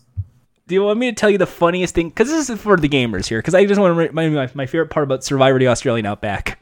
Are you ready? This is episode 6. It was called Trial by Fire. Now, there was a reward challenge. It was basically like one person is the eyes, everyone else is blindfolded, get across the navigation. Oh, I think I know where you're going with this. The prize, the winning prize, is the gamer staple. Doritos and Mountain Dew. Doritos and Mountain Dew. I have to bring that, and I love that too. I love when they do awkward product placement. And the losing tribe was so pissed off that they missed out on the Doritos and Mountain Dew that they like had to carry a bucket of water around, and they had this full bucket that like 4 people would have to carry, and they just chucked it at the woman who was their eyes, who was sitting on this crow's nest little tower thing, and they just drenched her with the water because they were so angry. But they needed that water, so they kind of sabotaged themselves. We needed that Mountain Dew. And I just want to point, if it's also one thing people should know about me, I love awkward product placement, and Survivor is, I think I would say third. I would actually say of the big 3 shows. Like, which when I say big 3, I mean Idol. Yeah, well, there was a lot of product placement in the early years because the show was so popular, which actually makes it even more hilarious when they have product placement now because it sticks out so badly. Oh, like the 7 You are going to the Marshall's Lounge. The 7-Up 7 minutes. Your reward is you're going to see Jack and Jill starring Adam Sandler. They actually did that as a reward. These are almost like real rewards that they gave away. No, they actually did that. They actually said your reward is you're going to this little theater with snacks because because food. But you are going to see Jack and Jill starring Adam Sandler because it's a movie about families, and families don't always get along but they have to work together to a common goal. And that is what this challenge is all about. The best part of that is there is, they would, whenever somebody wins a reward, they always show a little bit of them enjoying the reward. So they're watching this movie, and there's just one guy who's laughing it up. Oh, this is the funniest movie ever. Some other guy, oh my God, I love Adam Sandler. This is so funny. And then there's this woman sitting in the front row, just stone-faced. Yeah. She is not amused. And this is to promote the movie because it was coming out that week. Yeah, it was coming out that in a couple of weeks, and it's just like they wouldn't put her on camera saying I hated this movie, I was bored to tears, but it was just like this 1 second clip of her name is Sophie, and it's just Sophie just staring dead-eyed at the screen in front of her, and that was. There's a website called the Funny 115 which encapsulates a lot of funny moments from the show. Their like cover photo for seasons 21 through 30 is Sophie just looking like somebody shooting her dog. It is because with like Amazing Race, it's like Travelocity, so it's the roving gnome. Yeah. With Big Brother, like, okay, kind of makes somewhat sense because it's like you're encapsulated. Outback Steakhouse is a big one, I think. Outback Steakhouse and a lot of movies. They did like a 21 promotion when the movie 21 came out. Now You See Me. Or whatever CBS drama that they're premiering next fall. They'll do a challenge about that. But Survivor, there's something funny about it because you're on an island. Now imagine because the idea is supposed to be you're on the desert island. Like you're deserted. No one's there to help you out. You're all alone. And what do you see in the distance you're playing for? Arby's roast beef sandwiches. There was a reward challenge in season 30 where it was like all the chocolate you could eat. Yes. Now, first of all, if you are in like tropical weather, chocolate is not necessarily something you want to gorge on because what are you going to wash that down with? Oh, but don't worry because they thought of that because they have beverages to go with the chocolate too. Did you know what they had with the M&Ms and Snickers and Twix and Hershey bars? I hope it's another sugar-packed soda. Lemonade. Oh, delicious. Lemonade and chocolate. Mmm. That reminds me of the time they had to have beer. Whenever they have like alcohol on there, because that's just going to dehydrate them even more. The best part of when they have beer as a reward is there's always like one or two contestants who are under drinking age. And so they always have to like beer, but only for the adults. You kids, you get root beer. Yay. Okay. It's always a fun trade. It's always a good trade. Things like sometimes it makes sense like Home Depot, you get some supplies. But right, yeah, you can upgrade your camp this way. But most of the time, I just see it, and it's like I kind of what I miss as a reward was season 1 right at the end when the reward was a yacht. Like you get to be on the yacht for the night. Yeah, they did that a couple of times where it's like, okay, you're going to be on a yacht, and we're going to serve you dinner, and Jeff Probst would give the contestants his personal Visa card, quote unquote, and you could order whatever you want off the menu. And I think they stopped doing that pretty quickly on because that wasn't as that wasn't as catchy of a reward as some of the other ones that they came up with. Well, okay, so family, that makes sense. Although it's still messed up when you lose and you have to wave goodbye your mom or your girlfriend. At least you get that one hug at least. You get the one hug, and then it's like no, don't say any words, can't say anything else. Well, no, it's kind of funny how the loved ones visit has evolved because originally there was no loved ones visit. It was just, somebody won the challenge and, oh, look, here's your dad. And then because remember, Jeff Probst tried to have a talk show at one point. And so the loved ones visit is now kind of his attempt to still do the talk show. Because he'll like, oh, let's bring out your husband. Oh, how hard has it been to be out here in the wilderness and not see your husband? And then they'll talk about it and they'll cry. And it's the relationships are not always that strong. Sometimes it's like, here's your younger sister. Oh, talk about or here's your uncle. Talk about the relationship between an uncle and his nephew. It's like, what the hell are you talking about? Howard? Uncle Howard and Franklin? What? They're just sitting there going, I'm proud of him? See? Yeah, it's just like this unique relationship you have between a stepdad and a stepson. Like, no. Stop it. The mom didn't want to do it. Where you're both throwing marbles out of a bag and trying to see if they match. Good job, you know? Oh, yeah. We should. Speaking of marbles, we have to talk about tiebreakers, too. We forgot to talk about the important part about tribal. Yeah. In the event of a tie, normally it would go to one more vote with the two that were tied. Right. In the event that it's not tied, they have to draw stones. And then later, it became the most important tiebreaker, a challenge. The challenge, make fire. Make fire, yep. So now it's not just a luck-based game, it's a fire-based making game. Right. Well, I mean, the concept behind it was, so the way the tiebreaker rules work are if it's a tie for the first vote, then you can only vote for those two people. If there is still a tie after that, then you have to have like a group discussion where you have to unanimously agree on one person to vote out of the game. If they can't agree, then the two people who were getting votes, they become immune, and everybody else has to draw rocks. So it's a case of like you have to make a decision, or else the people you're trying to vote out are now safe, and now you're in trouble. And that becomes a strategy too. And that wasn't early on, like when that rule was implemented, people were worried.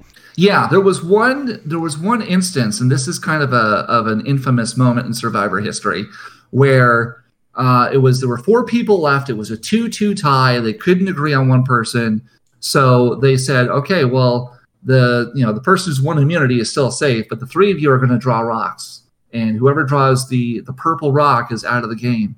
And they drew rocks, and this one guy who was in his 50s and was not being voted on originally, he drew the purple rock, and he was gone. And the legend has it that they actually made a mistake, and they weren't supposed to use that as the tiebreaker. And they were supposed to use the fire-making challenge, but they forgot or something. And so that's how that moment ended up happening. So now we move on to the next part of the game. We got to talk about. So let's see. Let me get through my list of questions that we've already done. What happened to each round? We already discussed it. What's the format? We already discussed it. What did they win? $1 million. And in season 1 in Pontiac Aztec. Remember Pontiac Aztec? Oh my, yeah. Yeah, they try to give away cars. They always seem to find the least, like the car that would be out of production the following year. Was it adapted? We already explained that one because Expedition Robinson. Was it adapted into something? Yeah, there were some board games, some video games. Yeah, none of them were ever any good though. The board game was okay. I mean, like the YouTube like ones that I see, definitely are much better adaptations of Survivor, and sometimes they get like former players.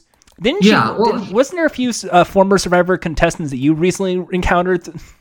Yeah, I was doing a convention this past week for Memorial Day, and Wendy from this past season just happened to show up and play a couple of our games. I got a picture taken with me or with her, and also went to a meetup a few years ago where there were a couple of alums there as well. It's kind of weird because even though we're in LA, a lot of like the meetups and stuff tend to happen on the East Coast, so I don't get much of a chance to enjoy that stuff. But I have run into a few of them, so that was a lot of fun. And they're not like they're somewhat like they are on the show, but they're much more happier, cheerful. Oh yeah, because they've eaten.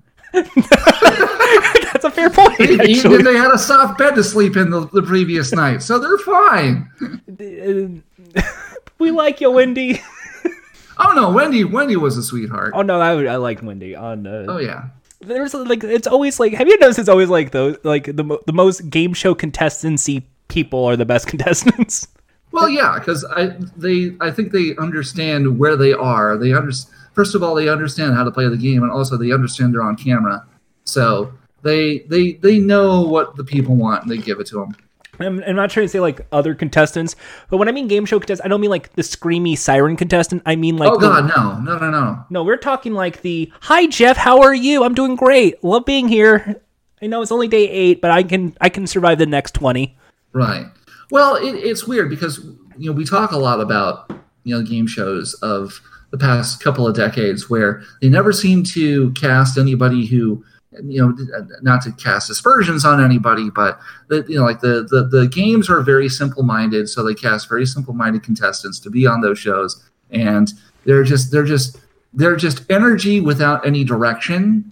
But on Survivor, it's different. Like, the people who are on these shows are generally very smart people, and because they have to strategize 24/7 for 39 days, knowing that one wrong move, one wrong word to the wrong person, and their game's over. So their brains are going all the time, and so they deliver really good confessionals of like how they're thinking, where they want the game to go, what the move they're making, why they're making it, what they hope to accomplish from it, and that's another good reason why people who are game show fans really should be watching more Survivors, because these people are genuinely smart. They understand the game, and they're trying to maximize their opportunities instead of picking numbered cases and then screaming their heads off when it's $1 million. My favorite moments in Survivor, besides the tribals, are when it's the confessional right before tribal, when they know they're going to get voted off, and it's like there's already the discuss of we're getting so and so out, and there's always sometimes that moment where the guy's crying, like he's crying because he's like, my best friend is the target. I loved him since day one. We got along just fine, and I don't want to ruin it because I want him to have the $1 million. But I know if I vote against him, I'm the target next week, and I don't want to do this. And they have a meltdown. It's so tragic when there's like a 2-person alliance, and they get isolated, and they know that one of us is going home, and they know that the only way they can spare themselves is for voting. By voting for the other person. That's dramatic, and that just speaks to the storylines that this show keeps churning out season after season. So now we got through all the what's the game aspects. What's the show? Jeff Probst, we've already explained a bit of him. Right. He is unlike a game show host because he's now like an adventure host. He is a dig deep, immunity. You got to dig deep. That's the way you play it here on Survivor. Survivor, you gotta live every day. Every day is a day in Survivor. Every day could be your life. Let's move. Immunity goes to Connolly. No, yeah. I'm not that good yet. I know for I said I'm gonna hold it. I said I was gonna hold it off. Do that. I already know how I would do if I was on Survivor. I've already said that on your Twitch. Because I've already established, I already can see in my head where I would end up. Well, you never know. It's the game's so unpredictable now. You could definitely be. So you're a charismatic fellow. You could probably go a lot farther than that. That's where I was going. It's I would definitely, people would pin me as the obnoxious guy because it would be I'm the talkative guy. I'll be talking to everybody. Yeah, and it would be oh, it's Jordan. He's just chatting it up. And my strategy would just be chatting it up, because if everybody knows me, I would not be the target on the back quite early. Because usually early on in the series, it's always who's the least talkative, who's the quiet guy. Because I can't work with that guy. I don't know that guy. Right. And either that or somebody who's just completely a total liability in the challenges, and they're just dead weight. Yeah, and I'm good at puzzles, so I'm fine. Well, in that case, you got nothing to worry about because you're going far. So then it would be the secret immunity idol hunt would always be right around right in the dusk of the morning when everyone else would probably still be asleep. Start looking for the immunity idol, but only in places where there's lots of petrified wood, because that's usually where it is, the petrified wood area. And then when it comes to a tribal council, I will just simply say out loud to Jeff, I am voting for this person, and say nothing else. I don't know if you're allowed to do that. Oh, you're allowed to say whatever you want because you're not specifically saying we're voting for this guy. Yeah, because now that I'm thinking about it, there have been a couple of instances where it's I'm just voting for this guy. And if Jeff's going to say why, I just go, I'm voting. Oh no, he won't let you. He will not let you get away with that. I'm voting for him. He is no. Jeff Probst can be a monster. He is a monster, but I will just keep doing it just to stir and piss he off will, Jeff. No, he will drag it out of you if he has to. So do you like him more than her? Is that why? Do you see him as a threat? I'm voting for him. And just keep nodding and saying no. I've heard stories. If you are not playing along during tribal council, he was like, "You mother effer, you better effing tell me all the tell me everything. You don't think you can just effing sit there with all quiet and you can't answer my effing questions, stuff like that." Which is not on CBS. They don't. Which is not even on All Access, unfortunately. But. And then most likely, I'd be out probably day 8, day 9, like after 4 or 5 eliminations, because by then I've used all of my things in pre-merge. I don't know, because the thing about being voted out on Survivor is that people will find the strangest reasons to vote somebody out, and you can't put a finger on it. There are instances where somebody will make a random comment about going home and eating mashed potatoes, and that suddenly becomes she wants to go home and eat mashed potatoes. Oh, she's gone. We're all voting for her now. That is true. I think I'd just get on people's nerves. I think that would be what would knock me out of the game. It wouldn't so much be alliances. If you get on people's nerves enough, they might just drag you to the end. But then they might say, Jordan's never getting any votes. I got an easy opponent in the final tribal. But then I know if I'm in final 5 or final 6, that's when I'm going to try my best to find either hidden immunity idols or play the immunity game and try my best to swing the vote at the guy who definitely has a target on my back. Well, see, that's the thing. It's like you act super obnoxious for like the first 2 weeks or so. So people look at you and say, "Oh, we got this is my goat here. I'm going to just drag him to the end with me, and then I'll win." And then when you get to like 6 or 7 people left, that's when you turn on the game, and that's when you start finding idols and start winning these challenges. And then when you get to final tribal, it's like, well, look, see, my plan was to be super obnoxious and to have nobody like me. Yeah. But in reality, I was just doing that so that I would be dragged this far, and then there's less competition to find the idols and win the challenges and everything. So I played this game perfectly. Give me the money. Because my strategy is simply be friends with everybody, even though it's going to be seen as you're not picking an alliance, you go away. Right. I'm definitely the weak person, but I'm going to be friends with everybody because the strategy is to be friends with. The more friends you have in that jury is when the reality show cliche is I'm not here to make friends. Well, that is not how this game works. The game of Survivor works like this: everybody lands on the beach with $1 million check in their hands. And in order to win, you have to take that check away from everybody else and rip it into pieces right in front of their faces. The trick is to do it in such a way so that when they end up on the jury and you're sitting at the end, they don't take the opportunity to do the same thing to you.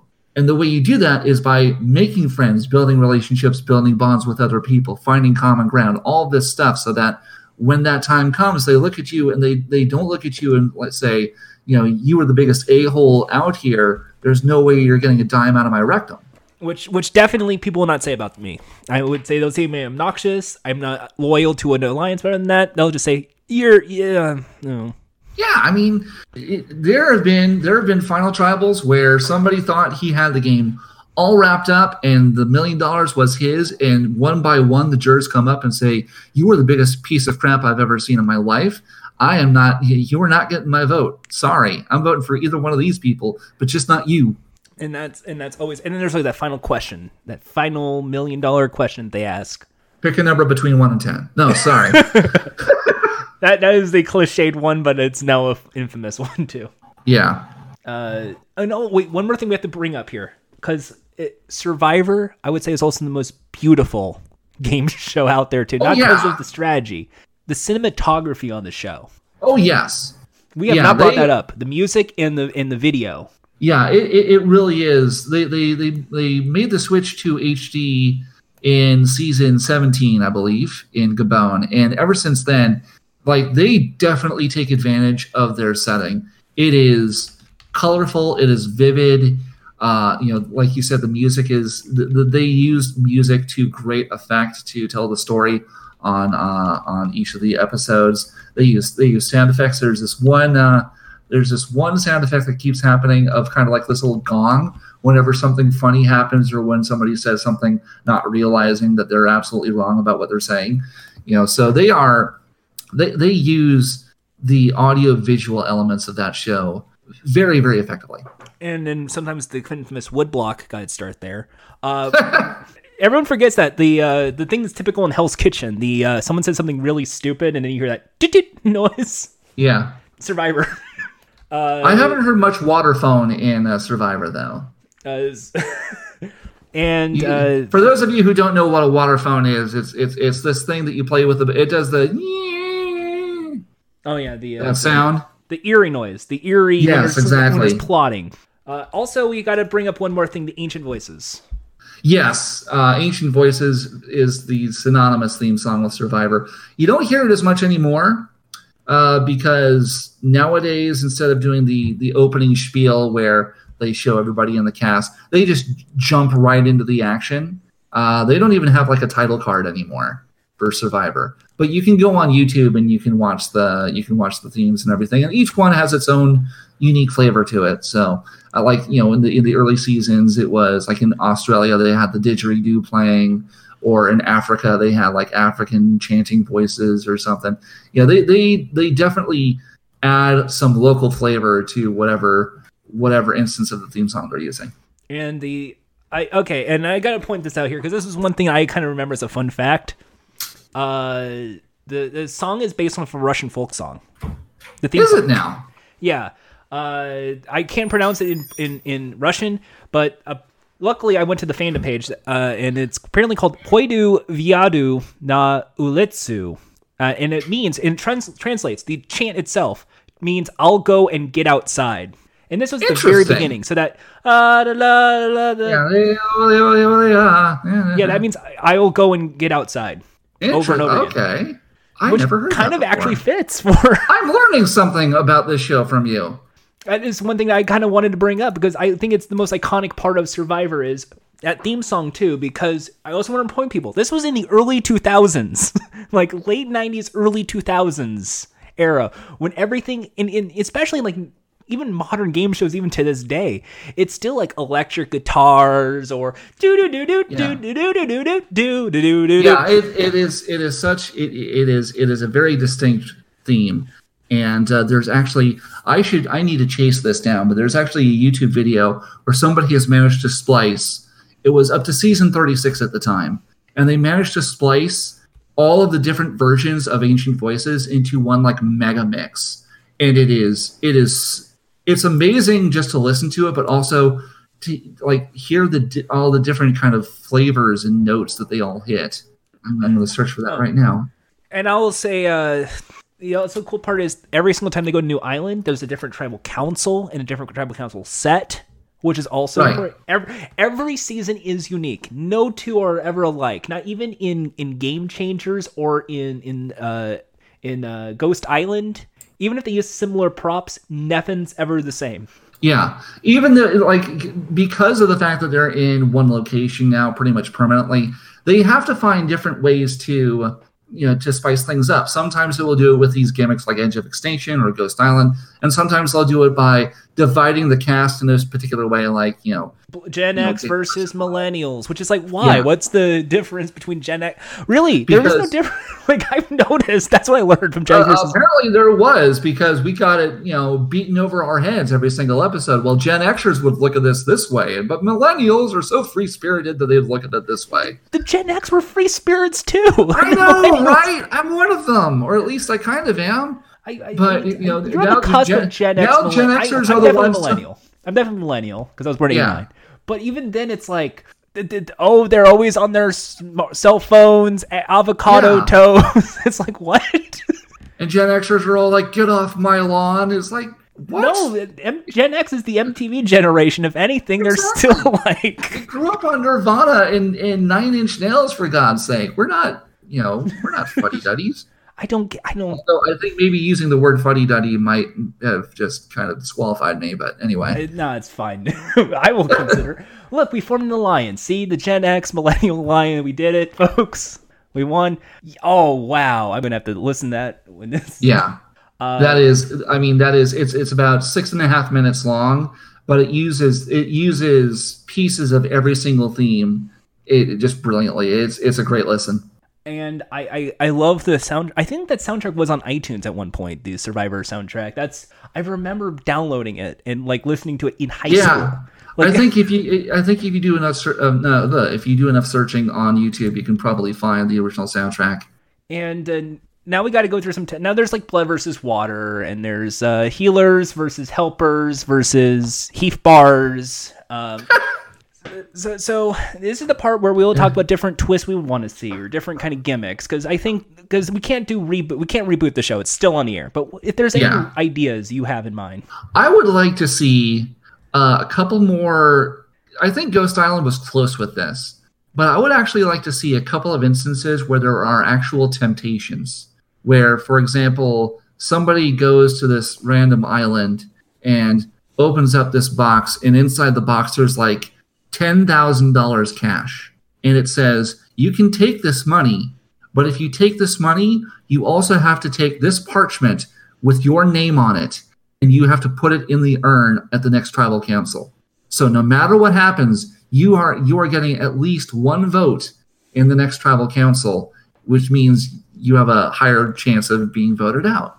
Ooh, I like that idea. See, here's a few I had in mind. Okay. First of all, in terms of twists, I mean, they kind of already did this with like blood versus water and all this stuff, and like a second chance, and they did that again with like new people versus old favorites. Yeah, they do fans versus favorites a couple of times. I was going to do it so it's people who were right in final. They were in the finals and lost. Just those people. That's it. Okay. And the opposite tribe is those that were out day 1 or day 2. Like the first 2 evictions. So first people voted out versus runner-ups. Yes. Interesting. Because they both will go into the game with different mindsets. Because one is going to have both are going to have redemption. It's like a second chance for both of them. But one is, I've played the game to the end and didn't get there. And the other is, I was just there and I just got eliminated and there was nothing for me. I want my second chance in the game. I was voted out for stupid reasons, and I never had a chance to really show what I was capable of. Exactly, like the first 2-day medical evacuation dudes, or because then you actually have. Oh, we never kind of put a bow on that. So we were talking about the Australian guy. Yes. All right. So his name was Michael Skupin. Michael Skupin came back to play in Survivor Philippines. He was one of the 3 people that was brought back from Medivacs to play again. And he made it to the finals. He tied for second place. He didn't win. Unfortunately, his life has taken a kind of a sharp downward turn since then. He was convicted for running a Ponzi scheme and for, wait for it, child pornography. Oh, no. So, yeah, he's kind of a persona non grata at this point. We'll bring him up. Yeah, I don't think we're gonna see him in a future season. I think though, because then I was gonna call it Survivor Expiration Island, because the expiration of these contestants. Expiration, okay. Because expiration. The other one I had. The first challenge is for a carton of milk. No, sorry. Yes, it is. Well, the expiration date. Another twist I had was similar to that with the temptation. But what if now, instead of the hidden immunity idols being in terms of on both of the islands, what if, because they always do like some outside reward, what if it's only if you win a reward challenge that's where the hidden immunity is? They've done similar things to that. They did that once with the table. I remember one that was right under the dinner table. Yeah, and they've had a couple where it was another challenge where the winners got to see a movie, and they would hide a clue to the idol in the popcorn. But things like that, I would like more of those. And then here's the big Jordan over the top. It'll never happen in a million years twist. We are going to see classic Survivor, but unlike anything you've ever seen. There are going to be 2 tribes of 8 people on one side of the island. What they don't know on the opposite side of the island is another 2 tribes of 8. They will never see each other in the entirety of the game. So they're assuming it's only those 2 in the one season and there are 2 on that season. So when they think they're going to be in a merge, that's when you make the big reveal that they're both on another tribe and it's going to be a super deluxe episode of Survivor. Interesting. I had a similar idea because there's always this talk about, and they are talking about doing an all-winter season pretty soon for season 40. But my idea was, because not everybody who is an engaging player was a winner. Some of them they got pretty deep, but they didn't make it all the way. I was thinking you have essentially 2 separate games like what you had, and 2 tribes of 10 on each one.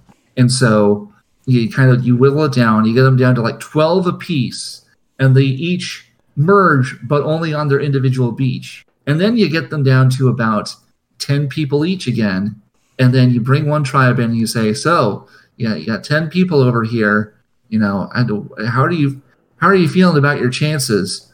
Well, those chances have just been cut in half, and bring the other 10 people in, and we're starting all over again with 20 people. That's exactly what I want. That's exactly what, because the appeal of Survivor, because you want people, because the whole appeal of Survivor is you never know you're safe. Yeah. And everyone assumes when they're in Merger, because we've seen Survivor how many times now where they assume Merger is safe. Well, Merger just means you made the jury. But now, you're not even in jury. Now we're still in this day. Now we're starting all over again, yeah. And then I call this one Survivor, I call it Survivor Four Corners. Because there'll be one in the north, one in the south, one in the east, one in the west. I don't know. I feel like that might give it away, though, because if there's 2 tribes, it's like, well, these are two of the 4 corners. Where are the other 2? Oh no! Because here's the gimmick. Are you ready? The casting is all like people from like the northwest, the southwest, the northeast. Okay. So everyone's assuming that's the twist. They haven't done that sort of casting yet. I'm kind of surprised because. So when you did that, it's like so when you're seeing the 2 tribes, one's from New York and the other's from California, and then the other tribes, people from Washington, Montana versus people from Florida. So they're like, oh, okay, I get it. Yeah, okay. That makes they can't get shocked when you tell them it's called Survivor Four Corners when the big reveal is revealed. Right. And I actually feel like the geographical divide is one of the few tribal divisions that they haven't done yet. I'm kind of surprised. That would be interesting because you kind of figure, okay, well, all the people from the Southwest, they're all the Hollywood types and cowboys and stuff like that. Whereas, the East Coast people are going to be like, New Yorkers and just, tough and the Brooklyn hipsters. Yeah. Brash and all that. And meanwhile, you've got like the North, the Northwest people who are, I don't know, just they're all Eskimos, I guess. I don't know. Yeah, we got people in Alaska. There you go. All right. So now it's time for the final part of the show, Tim. Okay. What do we got? So, as you know, this is a game show podcast, so we have to have a game show aspect to us. So it's time for the speed round. 5 questions. All right. 60 seconds to answer all 5 of them. For each one you get right is 1 plug. Get all 5 right, 5 plugs. Excellent. All right. You want to play? Let's do this. I'm scared, but okay. All righty. Let's put 60 seconds on the clock. Ding. What was the worst twist on Survivor? Medallion of Power. What is your favorite Mega Man villain? Oh, God. Sparkman. Do you think contestants should return to Survivor? Well, some of them should, yeah. Where is the hidden immunity idol? In my pants. What? Would you like to be in my alliance? Sure, but if you betray me, you're dead. All right, well, you got 5 free plugs. One I'm questionable, sorry. Can I change my answer for number 5? It should be okay, but if you F with me, you're dead. And then we bleep it. Yeah, exactly. You got 5 plugs, Tim. All right. Well, first of all, I guess the big plug should be the 25-hour game show throwdown, which will be taking place July 27th through July 28th. Once again, if you are in the area, it's going to be at the Hyatt Place in Glendale, California. And if you are not going to be in the area, you can still watch us online. We're going to be streaming it online on Twitch. So it's going to be, the name of the channel is Home Game Ent. So basically Home Game Animated Tree. And like I said, we're raising money for Children's Miracle Network hospitals all over the country through Extra Life. We start things off at noon. Let me see if I can get a schedule up here so I can let you guys know at least what the first show is. Let's see, Home Game Entertainment /Throwdown. That is the website to go to for the full schedule. And it looks like Gambit is going to be our first show at 12 noon, and we'll just be going on from there. The games will either be an hour or an hour and a half long. We might have a supersized chase, depending on if we can get our second chaser or not. But regardless, like I said, we're raising money for a really, really good cause. I've been actually to Children's Hospital Los Angeles a couple of times, and it's just a tremendous facility. So I guess that's plug number one. Alrighty. Plug two. Plug number two. I have a Twitch channel of my own that I play various video games. A lot of it is randomizers. So I play a lot of Link to the Past randomizer. I've played some Zelda 2 randomizer, some Zelda 1 randomizer. I've done bit of... What's that? Pick the right one in the room. Pick the right one, yeah. I've also done, I think, Final Fantasy VI randomizer. Played some Smash on there as well. Earlier this afternoon, we did a little bit of Countdown, the UK game show. I was good at Countdown. You did that recently, and I was apparently... Yeah, and you won with 69 points. 69 points. I have the nice score. I don't think that's good for a regular game. Somebody actually won today with 69 points, so that might be... But anyway, it's twitch.tv/Lugaroo1. We need the one at the end there because somebody took my original name, unfortunately. And they will perish. And I don't know where they came. I thought I was the only one who came up with that name, but I guess not. Oh well. Third plug would be for Home Game Entertainment in general. We are a group of friends who do all sorts of different game show demonstrations. We've done birthday parties, we've done office events, we've done a wedding before where we actually interrupted the wedding and hosted Family Feud. That was a kick. But basically, any game show you can think of, we've probably made software for it, and we would love to bring it to your next event. So if you go to homegameentertainment.com, it'll give you all the information about that. All right, I've got 2 plugs left, don't I? You got 2 left. Okay.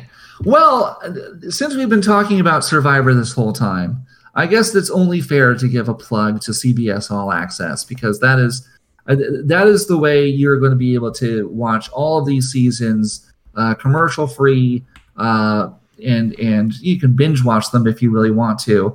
And it's $5.99 a month if you want limited commercials, $9.99 a month if you want no commercials. It is the one subscription service that I actually subscribe to, because I don't need to subscribe to the other 2. But you also get, like you said, if you're a fan of Big Brother, you get the live feeds. I believe it has Cheers on there as well, if you're a fan of that show. Let me bring that up actually real quick. And old Twilight Zones too, not just the new one. Twilight Zone, Star Trek Discovery. Old Star Trek too. I believe they have the Next Generation on there. I think so too. I'm trying to get the All Access. Price is Right. Let's make a deal if you're a game show fan. Exactly. SEAL Team, Late Show with Stephen Colbert. Gordon. Whatever flavor of NCIS you feel like watching. They have the original Beauty and the Beast with Ron Perlman. They have, let's see, they've got all the CSIs. They've got Frasier. They've got The Good Fight and The Good Wife, if you like those shows. I'm sure everybody here likes The Big Bang Theory. Bazoopa Zoop. And they have Young Sheldon and all these other shows and more can be yours if the price is right. And the price is right because it's only $9.99 a month. So please, I'm getting nothing out of this, but go subscribe anyway so that you can indulge in my 5th plug, my 5th and final plug. And in this plug, I'm actually going to tell you the seasons of Survivor that a new person should watch. Okay? So basically, there are 5 seasons that I have isolated as the really, really good seasons. I try to stay away from the seasons which have returning players because the gameplay is a little bit more stale and not as engaging if you haven't seen these people before. But going in chronological order, the first season I would recommend is season 7. That is Survivor Pearl Islands. That is the one with Johnny Fairplay and Sandra and Rupert, who is also a pretty well-known Survivor player. That's the one with the pirate theme where they basically throw everybody overboard right at the start of the game. to start things off. It's a lot of fun. Survivor Vanuatu, season 9. They do a men versus women season on this one. This one is really good. It's kind of a slow burn to start things off, but when it gets to the merge, a narrative really forms. I don't want to give anything away because I want you guys to watch it and enjoy it, but a real good underdog story in that one. We fast forward to season 18. This is Survivor Tocantins. This is kind of the last classic Survivor season there was. They did have Exile Island and the Idols, but it was 16 players. There weren't a whole lot of twists, a lot of really engaging characters. You've got Coach, you've got Tyson, you've got JT, you've got Steven, you've got Taj. It's a really, really fun season. Season 25 is Philippines. That's the one where they brought back a couple of players who were medevacked. A really good season there, too. It's 3 tribes, a lot of really good players there as well. And then finally, the season that they did this past fall, which was season 37, David versus Goliath. Honestly, if you are brand new to Survivor, I would actually start with that season because everybody on that cast is engaging. Every single vote is exciting, and they have a lot of advantages and a lot of twists, so you can sort of catch up to the modern form of Survivor that they have nowadays. I think I'm done. I think that's all I have to say about that subject. Okay. We'll conclude with 2 final plugs here. One, I'll send a link to the Extra Life so you can donate because the game show Throwdown is about to start. And finally, please check out your game show. You have a game show. Oh, that's right. Well, I mean, I'm not doing it right now, but I had an original show that I hosted a handful of episodes last year called Luck of the Draw. I think I should still have the videos up on my Twitch channel. It's basically card sharks, but a little bit more high-minded. It's not quite about higher or lower. It's about fitting cards in a sequence. But it's an original show. I've always wanted to have get original concepts out there, and it's kind of hard to get shows on TV nowadays. So any outlet you can find to get your original works out there is a viable outlet. So I encourage you guys to watch that. I also encourage you, if you've got your own original ideas, do the same thing I did. Go out there on YouTube, go out there on Twitch, and just put it out there because there are going to be people who are going to want to watch it. And just don't let the fact that there are giant, monolithic networks out there not watching your show. Don't let that stop you because I didn't let it stop me. Thanks again, Tim, for stopping by. I think that about covers it. I think we're good. Funny you should ask. 2.5 hours in. Oh, funny you should ask, too. Oh, that show, too. Yeah, watch that. Check your local listings. Dates and times. And it's a good show. Right. I wholeheartedly endorse this product or service. Thanks again for stopping by. Thanks a lot, Jordan.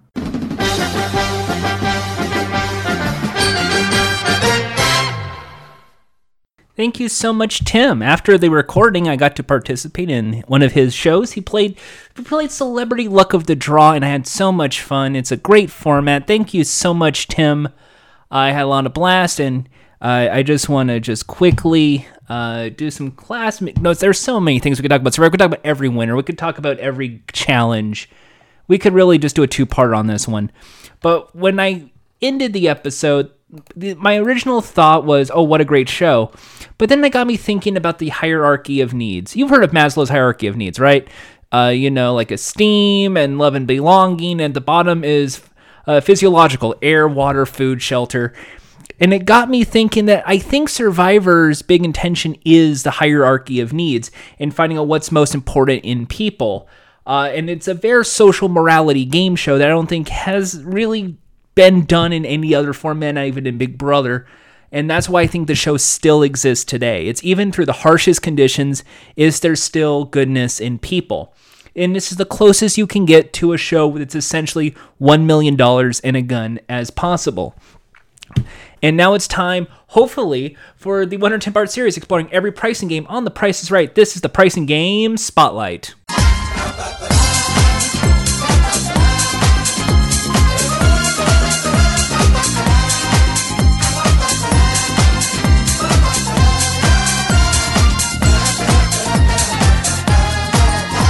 Punch a Bunch, premiere date in the Barker era, September 27th, 1978. Tape number 2963D. Air of Order, September 26th, 1978.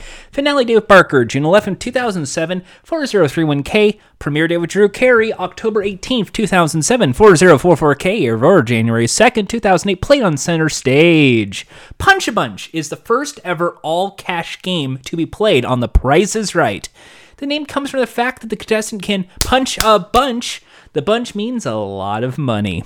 Gameplay. The centerpiece of Punch-a-Bunch is a punch board, which conceals a paper slip with a dollar value in each of its 50 paper-covered holes. To begin the game, the contestant is shown 4 small prizes, one at a time, each tagged with an incorrect price. They must decide whether the correct price is either higher or lower than the one shown. For each correct decision, the contestant wins that prize and earns 1 punch on the board. After all 4 prizes are played, the contestant makes the number of punches won, leaving the slips of paper inside the holes. The slip in the first hole punched is removed and shown to the contestant. They must then decide whether to keep the cash and quit or give it back and look in the next hole. The game continues until the contestant accepts the money on a slip or has no more holes to look in and wins the amount found in the final hole. Or they win the top prize. Since the top prize was increased to $25,000 at the start of season 37, finding your $10,000 slip or $25,000 slip on the final punch will end the game and accompany a big win. Other times, finding the $10,000 slip still has the opportunity to go on and find what's in the next hole. Second chance. Up until June 17, 2011, there were 4 special slips on the board, each with the 4 lowest values, $50, $100, $250, and $500, which also had second chance written on them. If one of these slips is found in the punch hole, the contestant immediately punches an additional hole. The amount found in this new hole is added to the amount in the second chance slip. If any original holes remain, the contestant may accept the total or return both slips to look in the next of the original holes. If the second chance punch reveals another second chance, that contestant takes an additional punch, which is added to the previous total as well. As a result, the maximum prize available in the Punch-a-Bunch is $25,900, which is won by revealing a second chance slip, punching out the remaining 3 second chance slips, and resulting in second chance punches, and finally punching the $25,000 slip on the final second chance punch. Nonetheless, to the unlikelihood first revealing a second chance slip and then the $25,000 slip, the announced price is only $25,000, which is the most that could be won in one slip of the paper. Wins of greater than $10,000 have occurred during the period in which $10,000 was the largest value on the board, although no contestant has ever chained more than 1 second chance slip with the top prize. Thus, the most ever won during this period was a $500 second chance slip, followed by $10,000 for a total of $10,500. That occurred January 22nd, 2003, 2403K. Cash distribution. Distribution price slips have been altered at various times, including for primetime specials in daytime, for instance. From September 29th, 2008, in Air of Order, the distribution was followed. There is one, count them, one $25,000 slip, one $10,000 slip, 3 $5,000 slips, 5 worth $1,000, 10 $500, 10 $250, 10 $100, 10 $50, and one each of $50, $100, $250, and $500. The distribution of price slips is currently 1 $25,000, 2 $10,000, 4 $5,000, 8 $2,500s, 10,000, 10 $500, 10 $250, 5 $100s. The second chance has been removed. In April 2013, Air Out of Order was a big money with $250,000. There was 1 $250,000, 9 $10,000, 15 $5,000, 10 $2,500, 10 $1,000, 5 $500s. The $100 slips are temporarily removed. $1 million spectaculars, it's 1 $50,000, 3 $25,000, 10 $5,000, 12 $1,000, 12 $500, 12 $1,000. On a Survivor Primetime Special, hey, it's a Survivor episode. 1 $25,000, 4 $10,000s, 15 $5,000s, 15 $2,500s, 10 $1,000s, and 5 $500. On Dream Car Week, the frequency was 2 of them were the Dream Car. 1 $25,000, 2 $10,000, 4 $5,000, 8 $2,500, 10 of $1,000, 10 of $500, 10 of $250, and 3 of $100. Punch-a-Bunch was the first game they played for a primary prize consisting only of cash, originally $10,000. It debuted September 27, 1978, Air of Order, with a slightly different gameplay which continued for its first 11 playings. Instead of a single punch on the board, a contestant took 2 punches for each correctly placed prize, one in the 50-hole main board as of today, and a second in the top row of the game's original board, which had 10 holes spelling punch board. The 10 punch board holes contains numbers 1 through 10, and the 50 main holes contain slips saying $, 20 of them, 100, 20 slips, and 1,000, 10 slips. The two slips punched were taken together to form a cash value. For instance, 5 and 100 would be 500. Additionally, the contestant made their punches after each correct small price guess instead of after all four. Contestant would choose a price before showing the wrong price. If a contestant declined a prize value, did not correctly guess any subsequent small price, they would win nothing. March 3rd, during the episode's playing, Sandra Smith punched a hole that was empty. So Bob gave her $10,000 because that was nothing more things to do. According to the game's current rules, the $10,000 the highest by a slip. The top price is actually $10,900. There was the distribution from 1979 to 2008. I guess this is one we have to bring up. The old school was 2 $10,000, 3 $5,000, 5 $1,000, 10 $500, 10 $250, 10 $100, 10 $50. One each of 50, 100, 250 were marked second chance. A known hand appeared in the punch holes. It was used in Let's Make a Deal as a mashup week on May 13th, 2016. June 19th, there was the $250,000 top prize. Survivor Special, 25,000. We already went through some of these. This game is currently in a losing streak, with the recent win happening on October 31st, 2017. The primetime specials, I guess that counts. 2, 25, 3, 5,000, 15,000, 15,500, 15,100 presentations. Okay, original Punch Board had yellow exterior flanked by blue carved lines when the game debuted. Punch Bunch originally had a red green color scheme. It was changed to an all yellow beginning with September 15th. 10 original Punch Board holes until they were no longer used. Introduction to the game originally took place on a turntable and featured a model holding a $10,000 bill with the host face on it. That's interesting. The model proceeds to walk it over to the stand. A green sign reading $10,000 reassembling of American currency was present on the wall turntable. On December 11th, it was a $10,000 graphic instead of... Oh, okay, that's nice. All right, price slips for regular rules were originally white with black amounts. They changed to what's displayed today. On September 10th, 1996, the recurrent punch board and set debuted, and the introduction was permanently changed so that the giant price tag rises to reveal the big prize thing while staying in front of the board.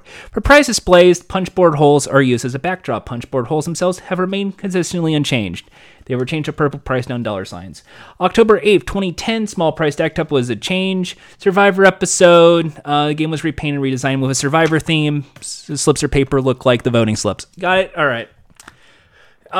In the UK version, the prizes range from £25 to £250. There were 50 pounds on the board, which ended the game. In Italia del Precio, the game is called 4 rounds, because, boxing, with a 10,000 Mexican dollar as the prize. Australian version 2012 had Wonderwall, 6 each, 50, 100, 250, 3 500s, 1,000, 2,000, 5,000. Then there's a whole lot of things like Vietnam and Netherlands, and I like this game's nice carnival aesthetic. This is an all-time classic because of the way it just requires you to beat the shit out of a game prop. If it was me, though, I would not like the frequency table. I don't like it. So here is quickly what I would do in the board. So I would have 50 completely different amounts on the board, ranging from $100 to $50,000. Originally $100,000, but I figure 50 grand's a perfect amount considering Plinko and pay the rent. So the first part, it's $100 to $550. So 100, 150, 200, 250, etc. Up to $550 in $50 increments. Then we go to 600. So it's 600, 700, 800, 900, 1,000 in $100 increments. Then we go into 1,200, 1,400, 1,600, 1,800, and 2,000 in $200 increments. Then we go into 15 and they're in $500 increments. So 25, 3,000, 35, 4,000, all the way to 9,500. Then we go from 10,000 to 19,000 in $1,000 increments. So 10, 11, 12, 13, 14, 15. And then we get to the final run, the final 5, 20,000, 25,000, 30,000, 40,000, and $50,000. Those are the ones that are prominently displayed on the board. But other than that, it's all range of values. So now there is some gains to win and lose. So now when you punch a board, you can get like $1,200. You can take the $1,200 and go, or you can keep punching. You punch the board. Well, now you're at $450. Do you take the $450 or do you keep playing? Well, now you're at $12,000. Do you take $12,000 or do you? And that kind of fluctuation, I think, will create some drama there. To me, I think that's what would make this game a lot more interesting. I love Punch a Bunch because of the fact that there's a lot of stop and go and a lot of shouting and stop, or keep going, you have more luck. And it's the original, I'd say, luck-based a mini game of The Price is Right. And that's why this game appeals to me so much. So that is it. I enjoy the prizes. This is up there in the top 10 of favorite pricing games on The Price is Right, because it is cash, because there is like some stop and go attitude, and I just think maybe just throw money or make it more fluctuated would be all I would want. Maybe have a nice Carnival Barker aesthetic, like almost like you're doing a ring toss. I think that's all it's missing for this. Next time on the Pricing Game Spotlight, we're taking a look at the telephone game. Okay. We are almost calling it up. So Game Show Throwdown is it. It's happening at noon, July 27th.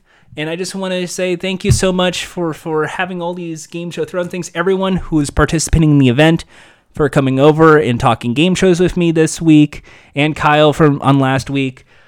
Please go right now, homegameentertainment.com/throwdown. There's a donation link there. Donate to Extra Life, help these kids out, and watch these goofballs play game shows. These are all people who have some involvement or diehard fans of game shows, and they work in the game show world. That's what I love about this.